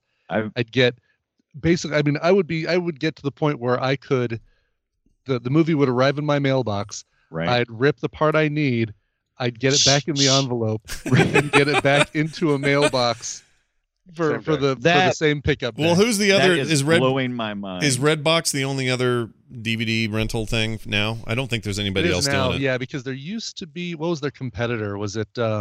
It was a blue. I think it may have just been Walmart's had it or something. Blockbuster had a kiosk for a while when they were trying to. Blockbuster did. They did. They were trying to compete with everybody at once because they had Blockbuster was A, the dying dinosaur, and then B was like too late trying to be Netflix and trying to be Redbox at the same time, and it just well, for a while Redbox had streaming. They were trying to compete on the streaming side too. Yeah, that lasted like a couple of months is all. 2 months. Something. I just want to point out we're having a very United States centric discussion. Yeah. Like I promise you, in other countries there are still mom and pop video rental shops. There aren't red boxes yet. There's in still a lot a of Blockbuster. places. There's still an actual official Blockbuster in Alaska. Yeah. Oh, for sure. Yeah. There's a couple of those that aren't the franchise. But yeah, I mean, we may be doing that. I mean, people write in from other places in the world, but I don't know that experience. They may have Blockbusters every 5 feet for all I know in like Sweden or something. But how could they? I think they've got better internet everywhere else. I think everybody is so into the digital thing that I don't know how they're. I'll bet you it's actually the opposite. I'll bet that mom and pop video rental is as rare. It still exists, and Blockbuster still exists, just not as a corporation. They're still franchised. Well, yeah, but my point is, I don't think there's no pocket of the world where it's like, oh, the DVD rental market here is thriving and growing. It's not thriving or growing anywhere. Have you been to Cuba? You don't know. Well, neither do you. So yeah, I sure don't. What movies do they have in the Cuban Blockbuster, by the way? Let's talk about that for a second. What's the big number one hit? What do they got? Because they can't let Scarface. Yeah, there you go. Scarface, it's like 50 copies of Scarface. It's an entire store made of Scarface. An entire wall of Scarface. I love that idea. That's all. What do you have here? Only Scarface. I don't know whether German or Russian, but whatever. That's amazing. Like, I mentioned other countries because things are just different. You just cross a border into Canada, and Redbox was in Canada, but now they're not. Like they earlier this year, they just basically closed up in Canada for various reasons. Sure. And You know, like there's lots of hamlets across this huge country that are very isolated. They still have these mom and pop video shops, and it's not like weird. It's just I don't know. I can't imagine going and renting John Wick on DVD. I don't know. It's weird. It is weird. Yeah, there's a place called DVDlink.ca where for $9 a month you get. And Amazon is also pushing really hard in Canada. which is nice. I assume they would be, but there's this service. If you do silver, gold, or platinum, it's basically Netflix for Canada. It's not Netflix the brand, and maybe Netflix also does this up there, but apparently Canada's they're all about the online rentals still, according to this page. But for $2, I can be here in my house. I can open up the app. I can see that Atomic Blonde is available at the Redbox a block away. I can go get it and watch it. And for $4 or $4.99, I can do all of that without leaving the house and watch it on Apple. And I don't know. I mean, it's not so close price wise enough for me to pull away from doing that. I'll still look on Redbox and say, "Oh, yeah, here's something. All right, let's get that." We really, if it's only a situation where, oh shoot, we never got to see that when it was in theaters. Let's just get it on Redbox tonight. Let me tell you, when I visit Redbox, when I go to the store and I forget all about Redbox and I walk by and go, "Oh wait," bloop, bloop, bloop. That's when I do. That's when I do Redbox, and I do it quite a bit. Yeah. If I was smart, I would use Redbox for my video game rentals because that's about as much time as I put into some video games. Yeah, that's true. And they got a point system where if you rent so many games, you get free ones. They're always giving out coupons. It's super cheap. And some Redboxes sell their used games. Like they had the NFL 2017 for like $4. Yeah, if you found it. It was 2016 though, or no, it was last year's game. It was 2017. It was still last year's game though. It's just like it's the season. Well, because 2018 is the one season. out now. Yeah, it's the current season. Well, but the current game is 2018 though. Is my point. So I'm not saying that's bad. That's a really good deal. But you plan on paying those prices for last year's edition of Madden, but there can be deals found there. Get it from GameStop and see how much you pay. You can also do, there's a lot of games you can beat in 3 days. There's a lot of games you can play enough of and get your fill of in 3 days. So I completely agree with that. There's value to that. And obviously here in the States anyway, that's continued to be a thing. But I just think the ultimate end game is murky for the red boxes of the world. I just don't see how it ends up being a thing forever. There'll always be room for some boutique mom and pop shop that sells vintage whatever. Just, vinyl's proved that, but it's not the mass market it used to be. So I don't know. It's fascinating to me to see how that stuff changes in movies. And by the way, this whole discussion among the four of us starts earlier this week when we're talking about let's watch a Texas Chainsaw Massacre movie for Halloween, and we're trying to decide where to get it. Amazon and Netflix, they have these massive not libraries. They have these massive distribution schemes. They can get the movie streamed to you like nothing, no one else out there. And that is where all the power is. Like, don't be surprised if in the very near future Netflix figures out how to charge you an extra $2 for premium new release movies, and then they just sew it all up like it's over, right? Because right now that's the only thing they're missing is the you still have to go somewhere, and Redbox is still kind of the thing for the brand new on DVD film. Well, how really is that different from just paying the $2.99 to rent the brand new release that's out on DVD, not yet in free Prime streaming, but available on Amazon streaming? It's not that far. Right. Yeah. Amazon's already got it figured out. Netflix is going to get there soon. Yeah. Well, and I mean, if I need anything, like I had to do Casablanca with Tom, I could go to iTunes, I could go to Amazon, like I can rent it anywhere. But I don't know if I could rent that at a Redbox. Probably not. No, they have very select new releases, and they have watch it agains. That box is only so big. Yeah, and that's my whole point is you've got that physical restriction. You don't have that in these other ways. So even if something's not streaming on the free Primes, free is a weird word, but if on your subscriptions, then you can always find it this other way. And as far as I know, it's like, Vudu, iTunes, Amazon. Who else is there? That might be Here's going to be a bad analogy, but it's like going to the grocery store and getting ice cream and going, well, I have ice cream at home. I'm only ever going to eat ice cream at home. But then you go out and you're like, look, there's some freaking ice cream. Yeah. That's a great analogy. Yeah, that's pretty good. Going out to eat activates all the weird things that people believe and do as far as spending habits go. Sure. Yeah. It is so weird how often I have purchased ice cream at a restaurant and they were charging me $100 a gallon. And I'm fine. I'm happy to pay that. Well, okay, hold on. This is where the analogy breaks down, because what's going on there is it's the flip when it comes to entertainment. If you could be home and have the sensation of the exact same experience of having the $100 ice cream at home and delivered right into your stomach without having to think about it or have a physical thing to worry about or prepare it, you'd do it. You know what I mean? Like, but you know what I'm saying? Like, when I get home, the act of scooping ice cream into a bowl is the most minimal thing. But when I'm in the restaurant, that seems unbelievably difficult. No way I'm going to wait until I get home and scoop ice cream into a bowl. I can't leave the ice cream out on the counter for 15 minutes for it to soften To let up. it soften up, yeah. All that Jeez, stuff. I can get to the Cold Stone in 5. Mhm. But you're right, Scott. Movies are the opposite. You don't, like, when you're at the movie theater and you finished seeing your movie, you don't look around and go, "Oh, I think I'm going to have another movie." No. You get out. Yeah, you get out of there. You get out of there, away. and you as much as you like the fact that you saw it on a giant screen with huge sound and all this other stuff, that stuff's great and everything. At the end of the day, there's nothing else there for you except overpriced popcorn. It's like, what are you doing here? There's not even good arcades anymore. It's all garbage arcades in these theaters. So get out of there. Go do something better. I mean, we've had this discussion before about theaters. We don't have to get into it again, but all this stuff feeds into that for me. At some point, everyone will gravitate toward the convenient, and the convenient is, I got Casablanca on Amazon for $2.99, and I could get it in high def if I wanted, but I didn't because I wanted to save a little money, so I spent $1 less. I think we crave different experiences over time, and I think because sometimes I get tired of watching movies at home. I just get tired of it, so I go out to the theater. And sometimes I like eating at home, and sometimes I like eating out. Yeah, no, you like the choice. The choice is good, and you'll always have the choice. That I'm convinced of. But the choice will become more narrow and specialized over time. It just won't be.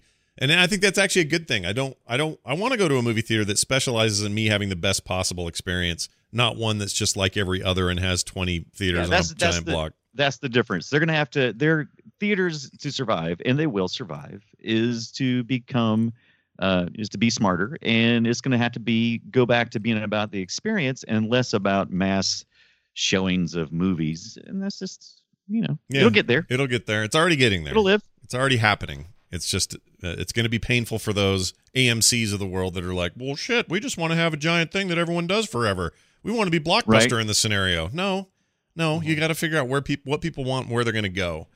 And, and that's hard for a big established company who doesn't want to change.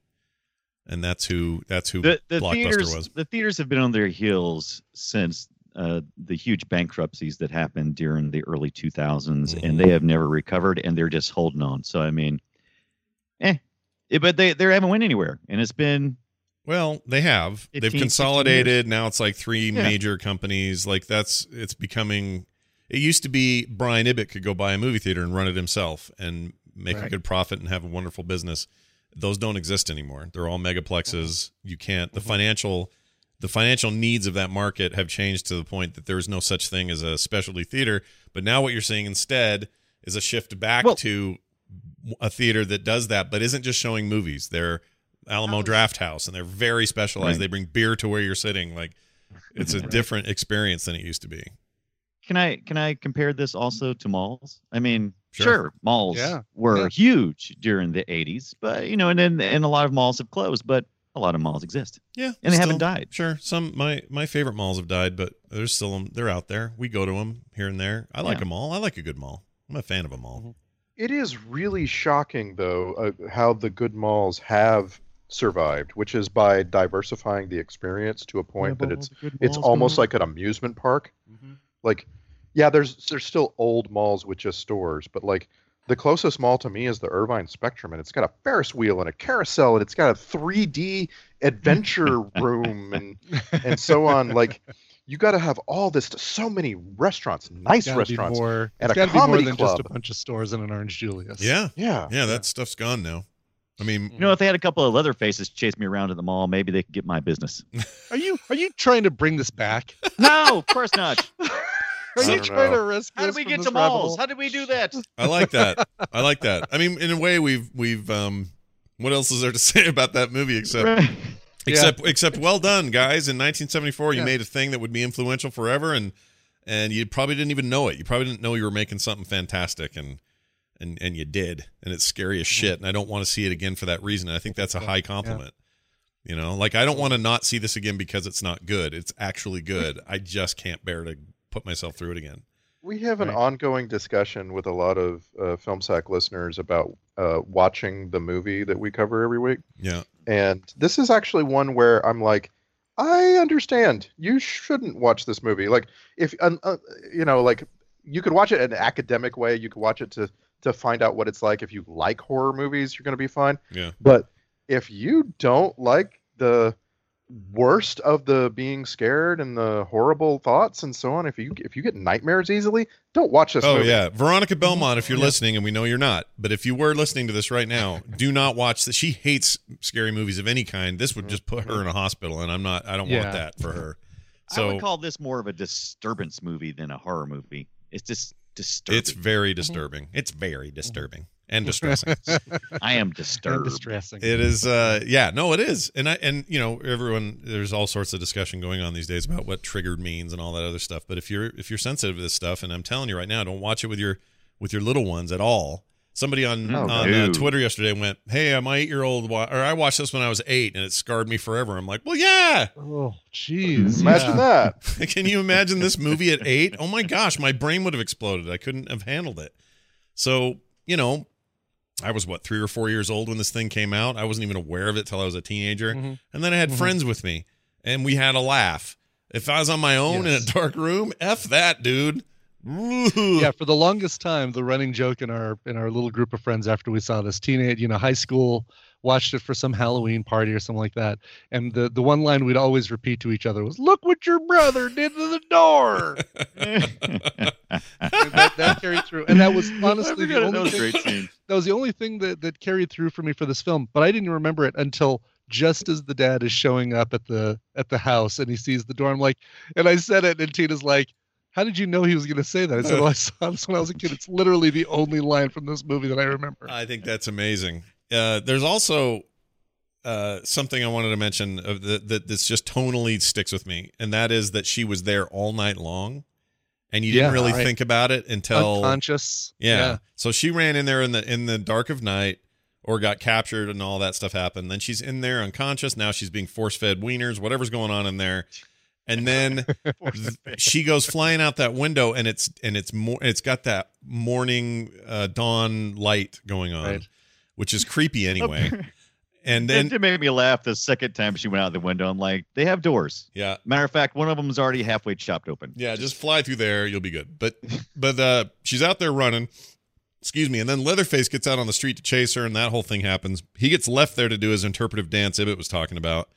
But the sunrise, it may have been a set, depending on when they were filming this, and they just used it as sunrise. But the sunrise that's happening behind him as he's out there sort of in silhouette swinging that live blade around is weird, man. And I had headphones on, so I'm getting the stereo, 70s era stereophonic thing going, and it's super harsh between the ears. So it's like on your left ear, and then it'd roar in your right ear, and it was really weird. Like, this movie's crazy. Seriously. It for whatever reason, it reminded me a lot of the Tusken Raider in Star Wars right after he attacks Luke and goes exactly. Felt exactly like that. That's great. I actually felt like that was the letdown. Like anything would have been, maybe the final shot of her in the back of the truck would have been better. Really? I like the ending. Or maybe Leatherface just standing there, like, you know, being defeated but not being so silly, you know? Yeah. Like that was the actors, the director's intent was to say, like you said, because I've seen a couple of YouTube videos on documentaries and stuff. And yes, the director's intent was to do that. The actor, however, wasn't having it. They had isolated the actors from one another. They didn't let Leatherface, the actor, bathe, so he was wearing the same stinky shirt he'd been wearing for days, and he was just so done. So done. And he did that, and they kept it. And it feels like a movie where stuff like that could have actually pushed the actors over the edge to actually become serial killers. Right. Yeah, a little bit. In fact, they play Like it with wouldn't have that. taken much, right? Harsh conditions, horrible smells, being surrounded by these horrible visuals and stuff. Yeah. You know, you could see the darkness that might have just There's taken them over. there's a bunch of this stuff where she's trapped in the chair and she starts to look like she's losing it. I thought, do I remember this right, or is she starting to send into some? Now she's part of the family kind of scenario. That's what I kind of thought they were heading toward. Stockholm syndrome. When kind she's of thing. getting like the close up of her eyeballs and yeah. Right. And you're seeing the little veins in her eyes Yeah. flicker and stuff. and everybody's Crazy. voices are getting all modulated and weird. And I just Which thought, wasn't the first time in the film that we see something like that. So, okay, so the director is really into weird photography and creepiness. There's a trope here. Yeah. Oh, there's their trope. Hold on, I got one of them right here. If you ever go to TV tropes, look this up. It's called "The Hell Is That Noise?" Mm. And it starts at the very beginning of the film with these close-up, fast flashbulb camera shots of things. Right. And that noise is outrageous. Like, if you had headphones on and good sound, you know, like the volume turned up, I'm sad for you because it's crazy. That noise. Because it's a simulation of how a flashbulb sounds, because it's that burning of that phosphorus, right, in the bulb like we used to have. But they use a violin, which is always well done in horror usually, and it's really effective. Yeah, I agree. I hated that intro because it was that thing where the screen is so black, Yeah. you almost are wondering, oh shoot, is Amazon Prime not working? Well, and they're also the Question. film is also doing a number on you by black screen. It makes your pupils dilate, Yeah. and then when it flashes Right. at you, you get a sense that it's a lot brighter than it really is. Mm-hmm. Right. Damn! Yeah. What a start! Yeah, my retinas still have a nice little flash in the back of them, I think, from Can you imagine seeing that in the theater though? Because that's way more intense when you're at the theater than when you're sitting in front of a little computer Yeah, screen. I wonder, like, what the sound systems in the 70s theaters were pretty terrible. I'll bet that this is almost worse, scary wise, in those conditions.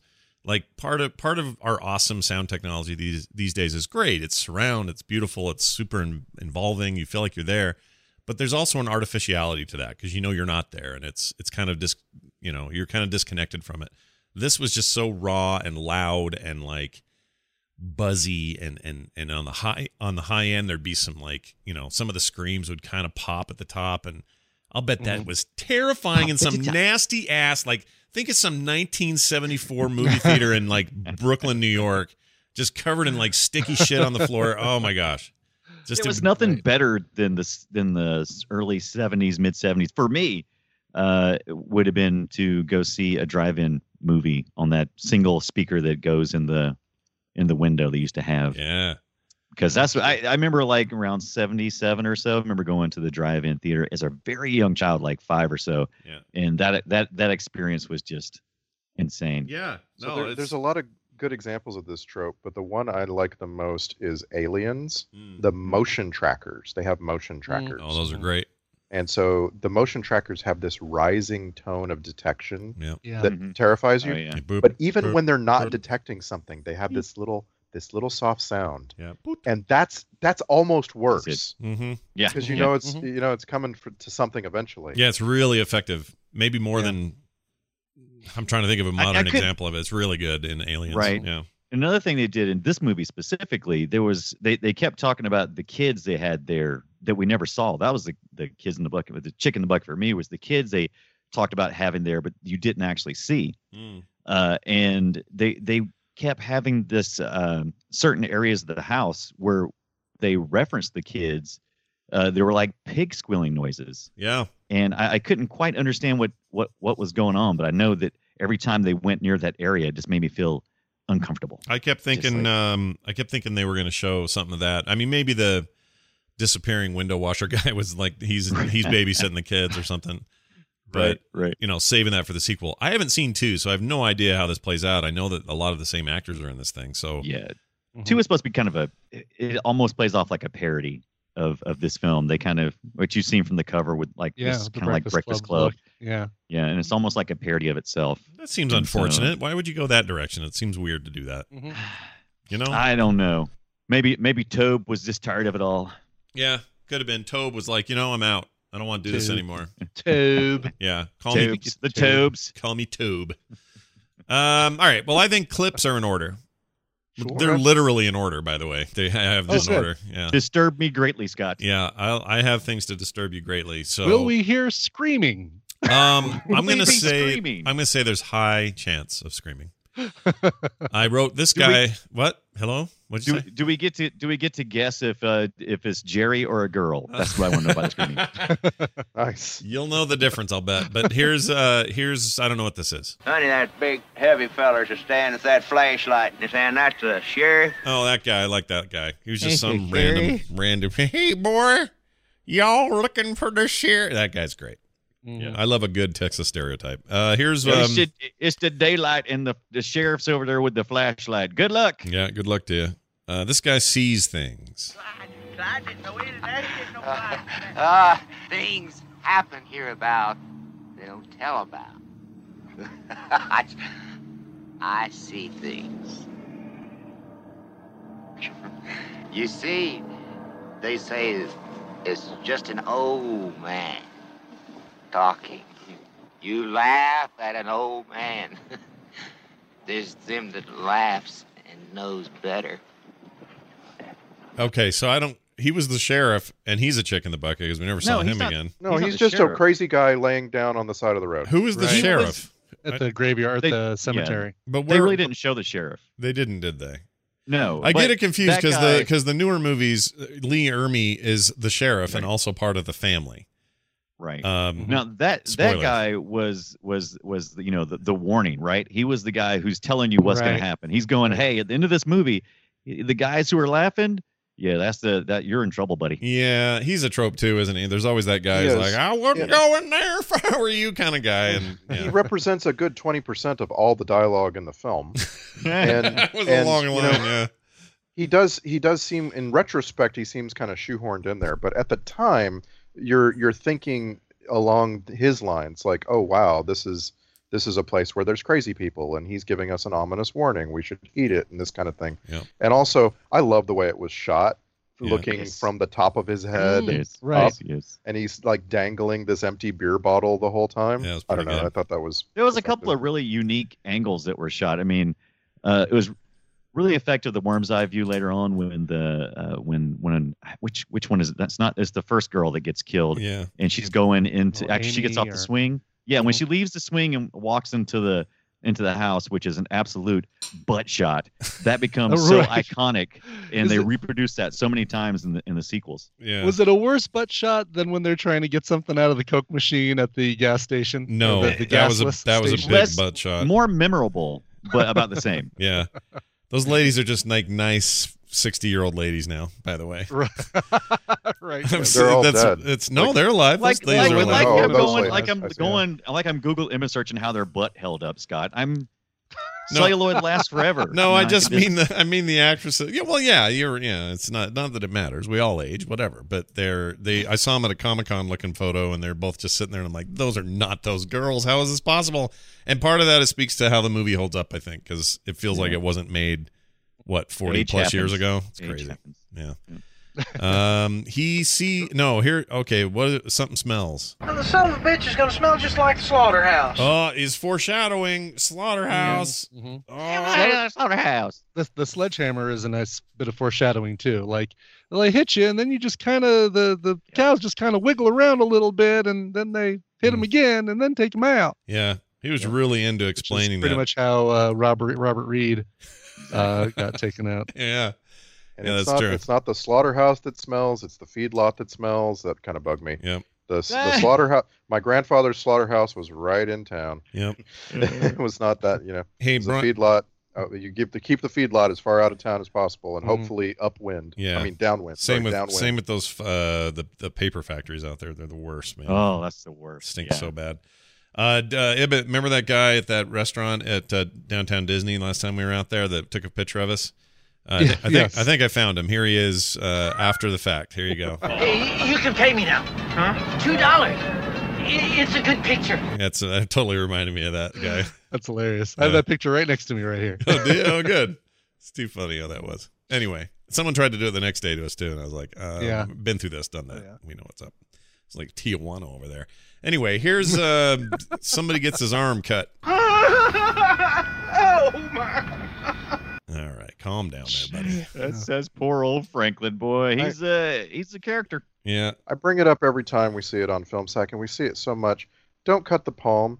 You don't have to cut the palm. Yeah. Right. Cut somewhere else.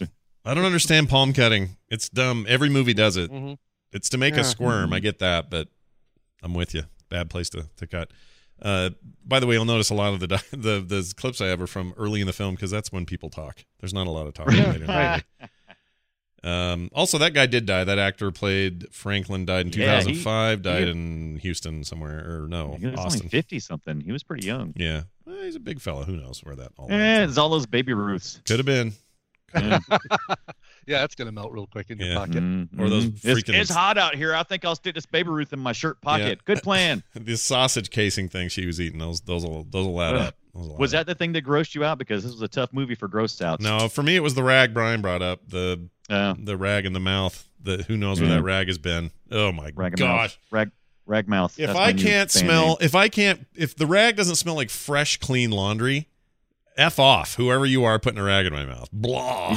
Even then, gross. Yeah, exactly. Yeah, and to go back to the notes about the making of the film, there were some things like they were shooting long days. They didn't want to take a chance that wardrobe would change look through washing. Yeah. So, like, a lot of the dirtiness of the wardrobe you see in the later parts of the film are real. Like, that's Leatherface was wearing that freaking face all day, every day for weeks without washing it. Like a bad shoe. They were supposed to film in 2 weeks. It took them like 4 or something. It's crazy. Yeah. You gotta ask your sister if she's ever seen this, because remember, one of the thing that freaks her out the most is somebody chewing on terry cloth.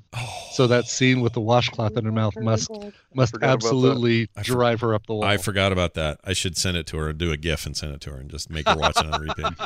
Right. Yeah. Why not? Blood van. I don't know what this is. Hey, that guy smeared blood all over the van. Oh, that. Yeah, she went. In case you didn't notice this symbol that he drew on the side of the van, I will now point it out and say, hey. Guys, I think somebody needs to tell you, you clearly don't care about the cleanliness of that van. No. Let's not start pretending we care now. Yeah. That's why it did take her like 2 minutes to identify that stain was new. Like, oh wait, that's the blood from the guy. You know what's weird for me on a lot of these movies that have iconic vehicles, and this Econoline Ford van from the early 70s is very recognizable.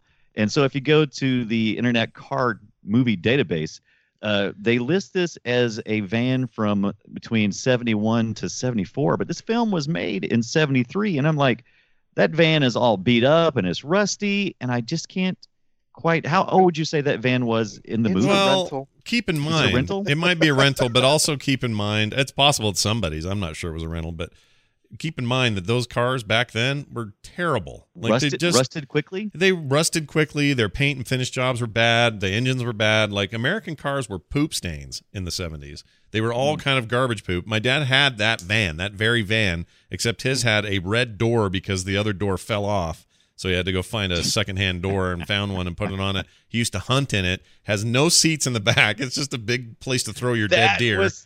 That was something else that bothered me because, someone with a wheelchair didn't have as many options back in the early 70s, and a van like that might be an option. And so they had all the other seats gone, so everybody else was just sitting back there in a big old cargo van, just sitting on the metal floor, sliding around. Yeah. Oh, by the way, that was the other thing that I thought was gross, is I'm almost sure Franklin, when he got pushed down the hill because he was peeing in a can. Peeing in the can. I was sure he was getting pee all over everything. I was sure of it. Of course, yeah. Yeah.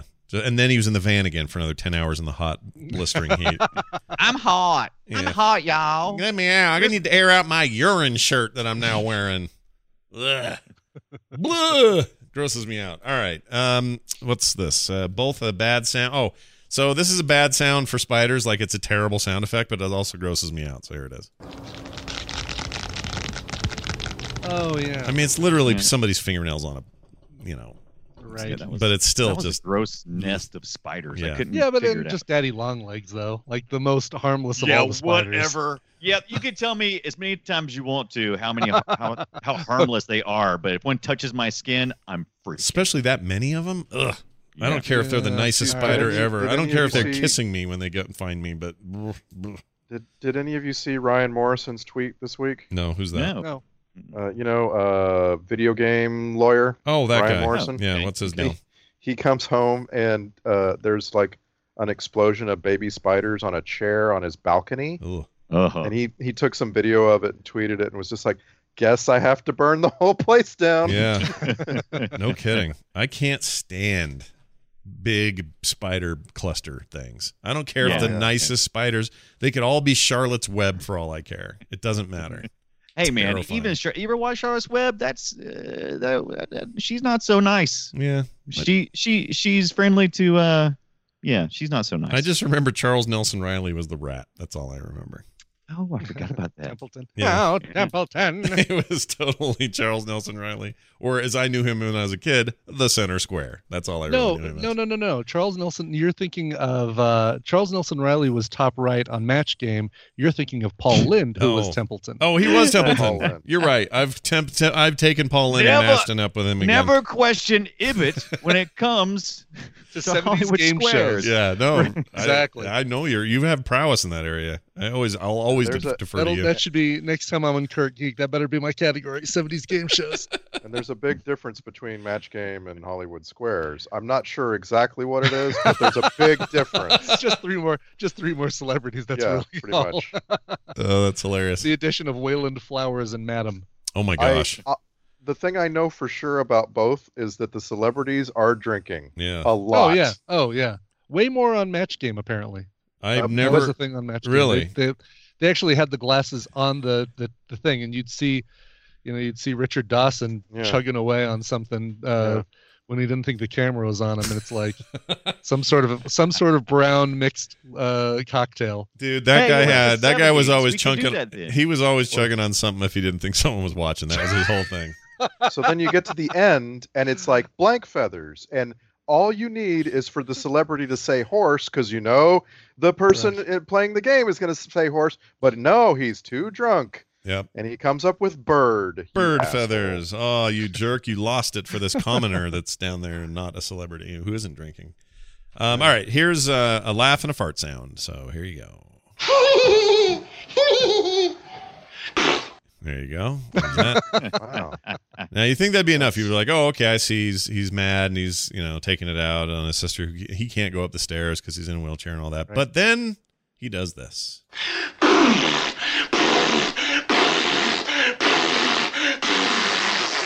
I hate it. You edited You know that what? to have Nope. multiple. No, Nope. No, No, I'm that was kidding, I'm it. kidding. No. You know the it's most, not headed. you know what the worst part of that is? What? That It's- they, it's not that he after would- the. Go ahead. That he was doing that upward. Okay, so Yeah. every bit upward. of that was coming back that's down right, to his back face. on his face.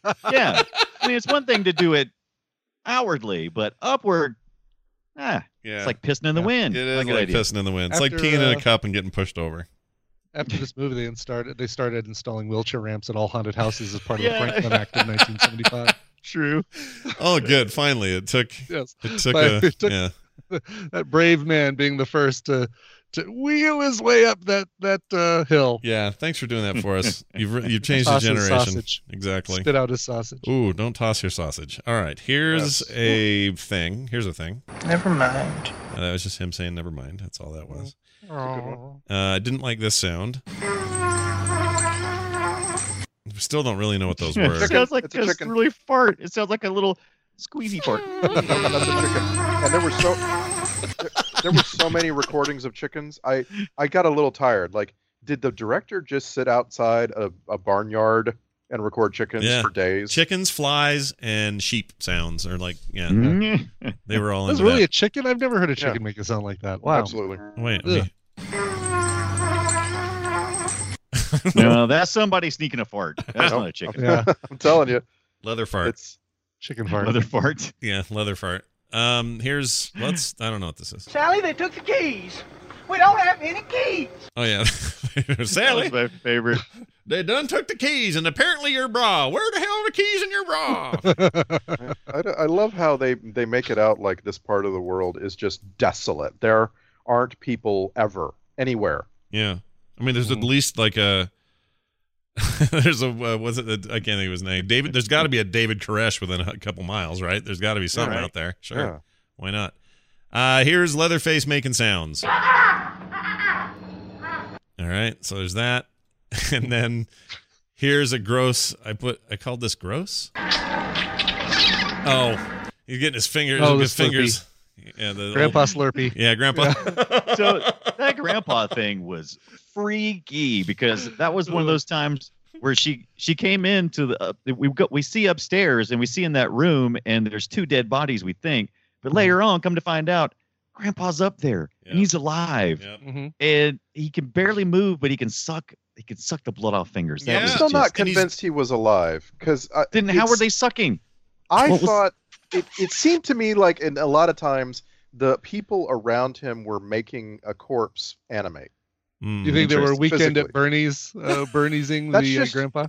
If you like, anytime you see Grandpa doing something with like agency, there's someone's hand on his head and hand on his jaw and this kind of thing. Oh no, I think Grandpa was hanging in there barely, but he was hanging in there. Yeah, he was able to. He was basically mimicking baby movements because that's what they were saying. It's like here, suck this. He could do that, but he couldn't pick up his hands. He didn't have any motor skills or something. It's freaking gross. Yeah, it was sick. Yeah. It was absolutely disgusting. And the way he would move his arms, they were trying to mimic.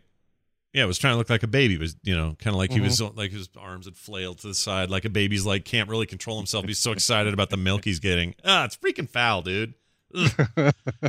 All right. Yeah, so he's flailing his arms. Yeah, it's really gross. Oh, good. Oh, yeah, good. it's like, this is the best thing ever. Give me more. Give me more. All right. Then I wrote, so this final clip, I just wrote, not sure about this. So let's see what I meant. I don't remember. It was late last night. Here you go.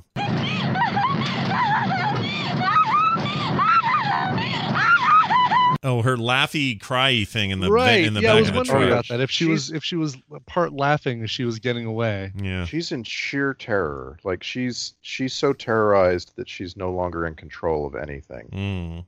And the definition of hysterical. Yeah, I felt like it came through. Yeah, I think so. I mean, I don't know. There's something about her hurling away in that guy's poor pickup. Who now? That was a new guy, right?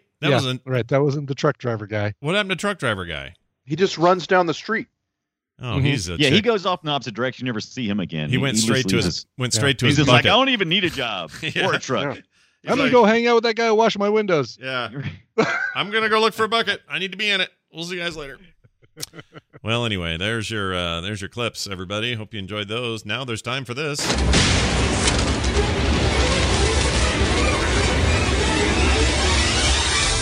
The Film Sack checklist. The 70s had a no bra rule. Check. That was a thing. Flashlight fight. Check. And finally, broom fight. Check. That happened.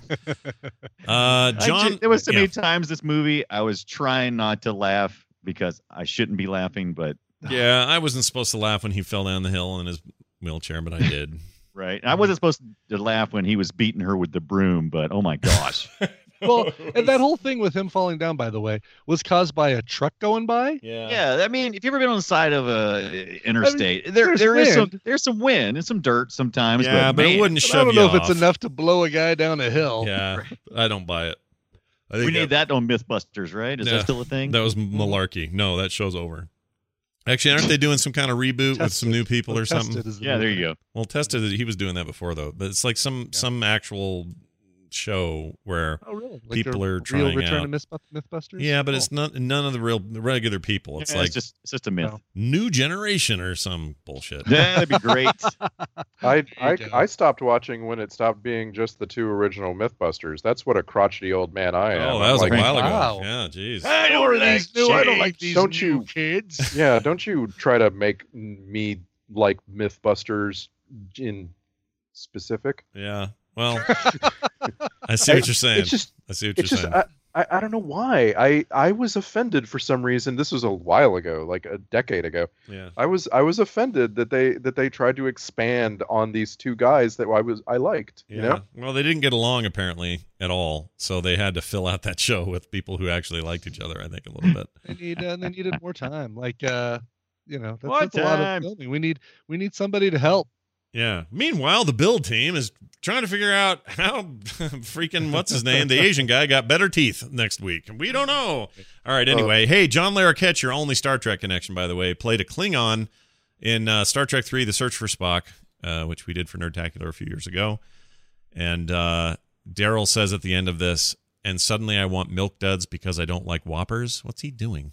I don't know. Okay, I saw that too, and I had no idea what he meant in his email. Oh, is he talking about what? I don't know Like what a he Whopper? means. I don't know what he means. Oh, you know what it is? I think he has Milk said Duds and before, Whoppers. he'll have to confirm this, but I think he said once he thought the Klingons in the movies all looked like Milk Duds. I can see that. Like sweaty little candy guys with rumply heads. And if that's the truth, then Daryl confirm. If not, we don't know what you're talking about. But yeah, John Larroquette, the narrator for a hot 30 seconds at the top of the movie, is our Star Trek connection. Nobody else had any damn thing to do with Star Trek. Soundtrack grade, I'd give it a DAH for discordant as hell, and I really found it effective. Gave me the willies, and I think it worked fine. In fact, I prefer it over most 70s treatments of music. So. It's a big part of what we like about the movie. Like if you go back and put an orchestral score on this, I'm sure it diminishes from the creepiness. Oh yeah. Oh, it wouldn't work. I mean, that's probably the problem with the newer ones is they score those. I don't know. This thing's such a flash in the pan. Like it just worked, and it's all so much of it is by accident. You know, like him striving for a PG rating and them trying to give him an X rating despite that. I mean, it must have been just chaos. Right. Yeah. And the fact that they ended up with, it just feels like an accident, and it worked. And sometimes those are the best accidents. So there's that. Sure. I'm gonna say that it's time for the Twitter post in 140 characters, at least for now, or less. Soon it'll be 280, but we'll get there. Let's start with Randy. Sum it up. The Texas Chainsaw Massacre 1974. Hands down, the best metaphor for the Trump administration that we've ever seen. Oh. Don't drop the hammer, Grandpa McCain. Also, why'd they have to have a bucket? That house was in such a disarray that who cares? Right. Just You hit don't the want to head. get any of that on the floor. Yeah, I'd hate for that. I've got a lady's face smeared over our lamp on top of that table. But let's not get any blood on the floor. Heaven forbid. Anyway. So, yeah. Okay, so the old guy from the barbecue joint is Steve Bannon. Okay. And all right. Leatherface is Trump. Okay. And the young guy is Paul Ryan. I don't know. I give Send your emails to randydeluxe at gmail.com. Yeah. Here, who's next? Brian Dunaway. Go ahead. Texas Chainsaw Massacre. Come on, Brian. It's going to be a fun movie.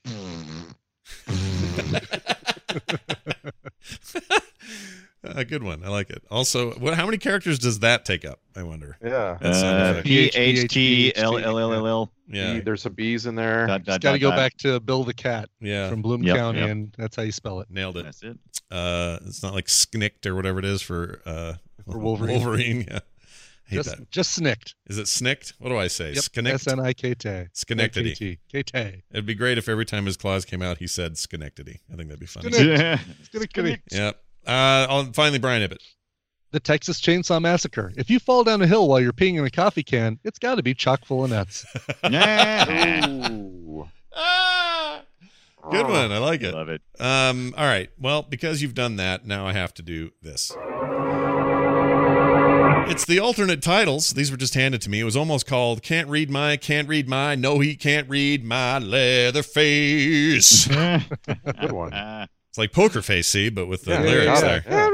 No, continue. Yeah. Explain more. Or Plexus Plain Cross Smash Acre. I just did that for fun because it was fun to play word games there with it. It means nothing.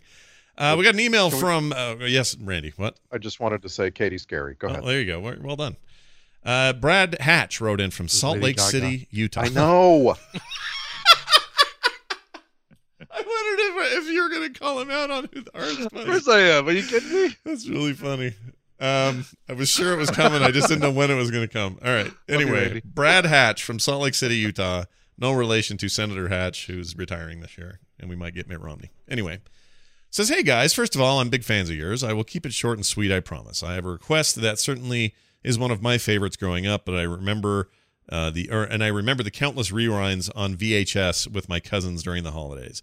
The swashbuckling classic Disney drama, The Three Musketeers, 1993 live-action romance, ripe for sacking, not to mention the ultimate dream team cast at the time. Now, if I remember, that was DiCaprio, Jeremy Irons, and Robin. And Robin? Shit. I'm thinking of the man with the... Right, no, this is Charlie Sheen, Kiefer Sutherland, Chris O'Donnell. Oh, you got your Robin right. You got the Robin right. I'm thinking of that other one. Oliver Platt. Oh, right. Yeah, Chris O'Donnell was Cardigan sweater. Got it. Cardigan.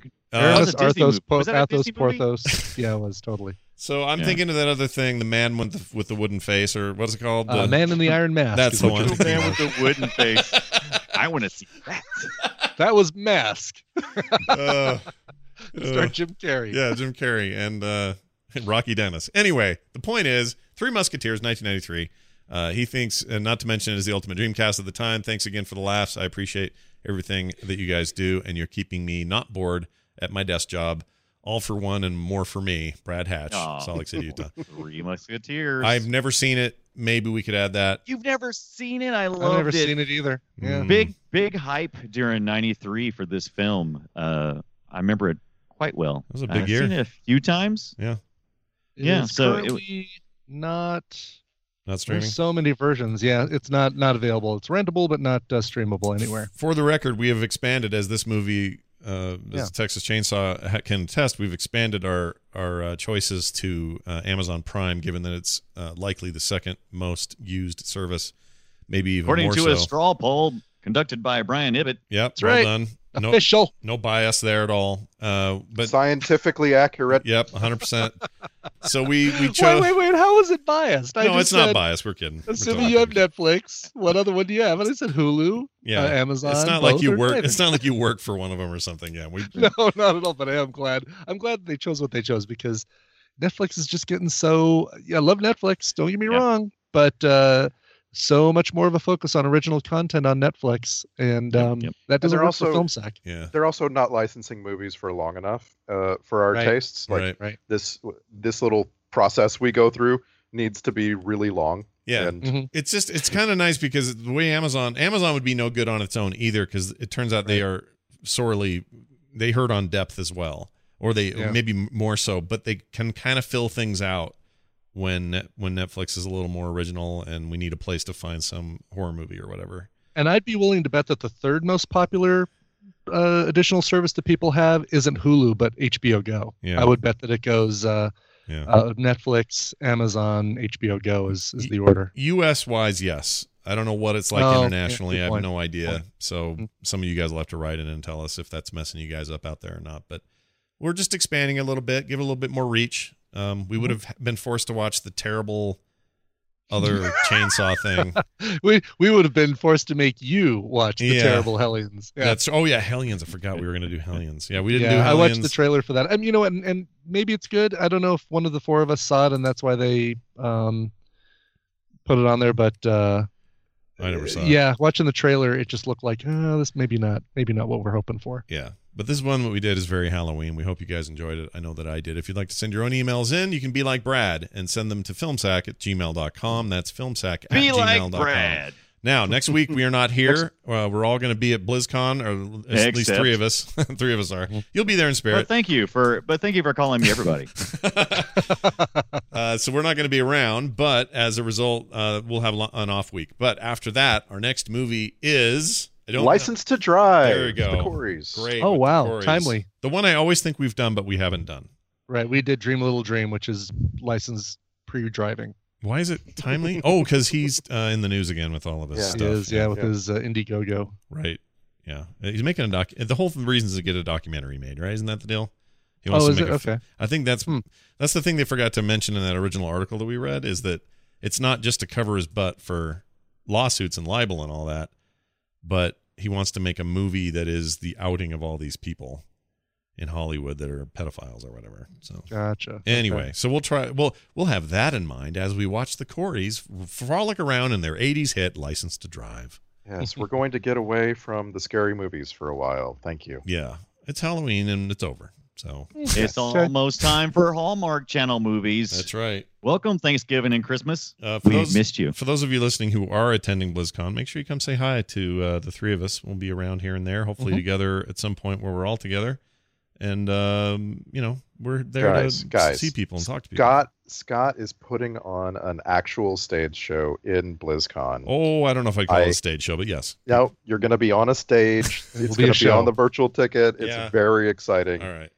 I'm actually asking Brian Ibbett try to come to the community area right after that, so we can all three of us be together there. Let's get some pictures. I'll be super relieved at that point. Like, it'll be great. Yeah, no kidding. You'll get pictures of Scott smiling after that, whereas the pictures before that, he'll be clenching his teeth like he's trying to hold in a fart. Yeah. So anyway, and because much of what we'll be doing on that stage will be related to what gets announced the day before, the only hints we have for people about what to be excited for is that we'll be on stage and that we're going to be talking about rad stuff, and that's it. That's all you get until Saturday. Until Saturday. Yeah, so come and check it out if you're there. If you're a fan and you're in the audience, we expect you, or in that, going to BlizzCon, we expect you in that audience. It's required, okay?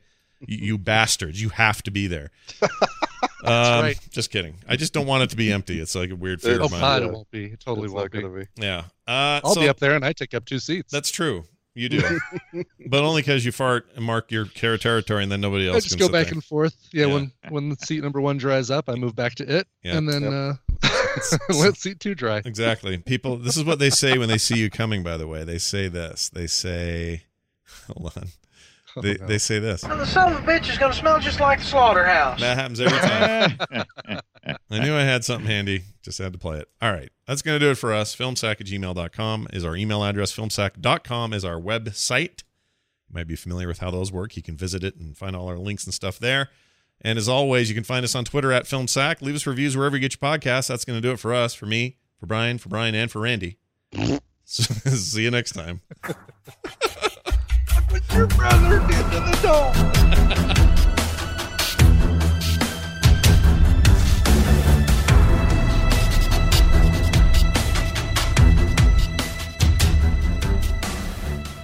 This show is part of the Frog Pants Network. Frog Pants Network. Get more shows like this at frogpants.com.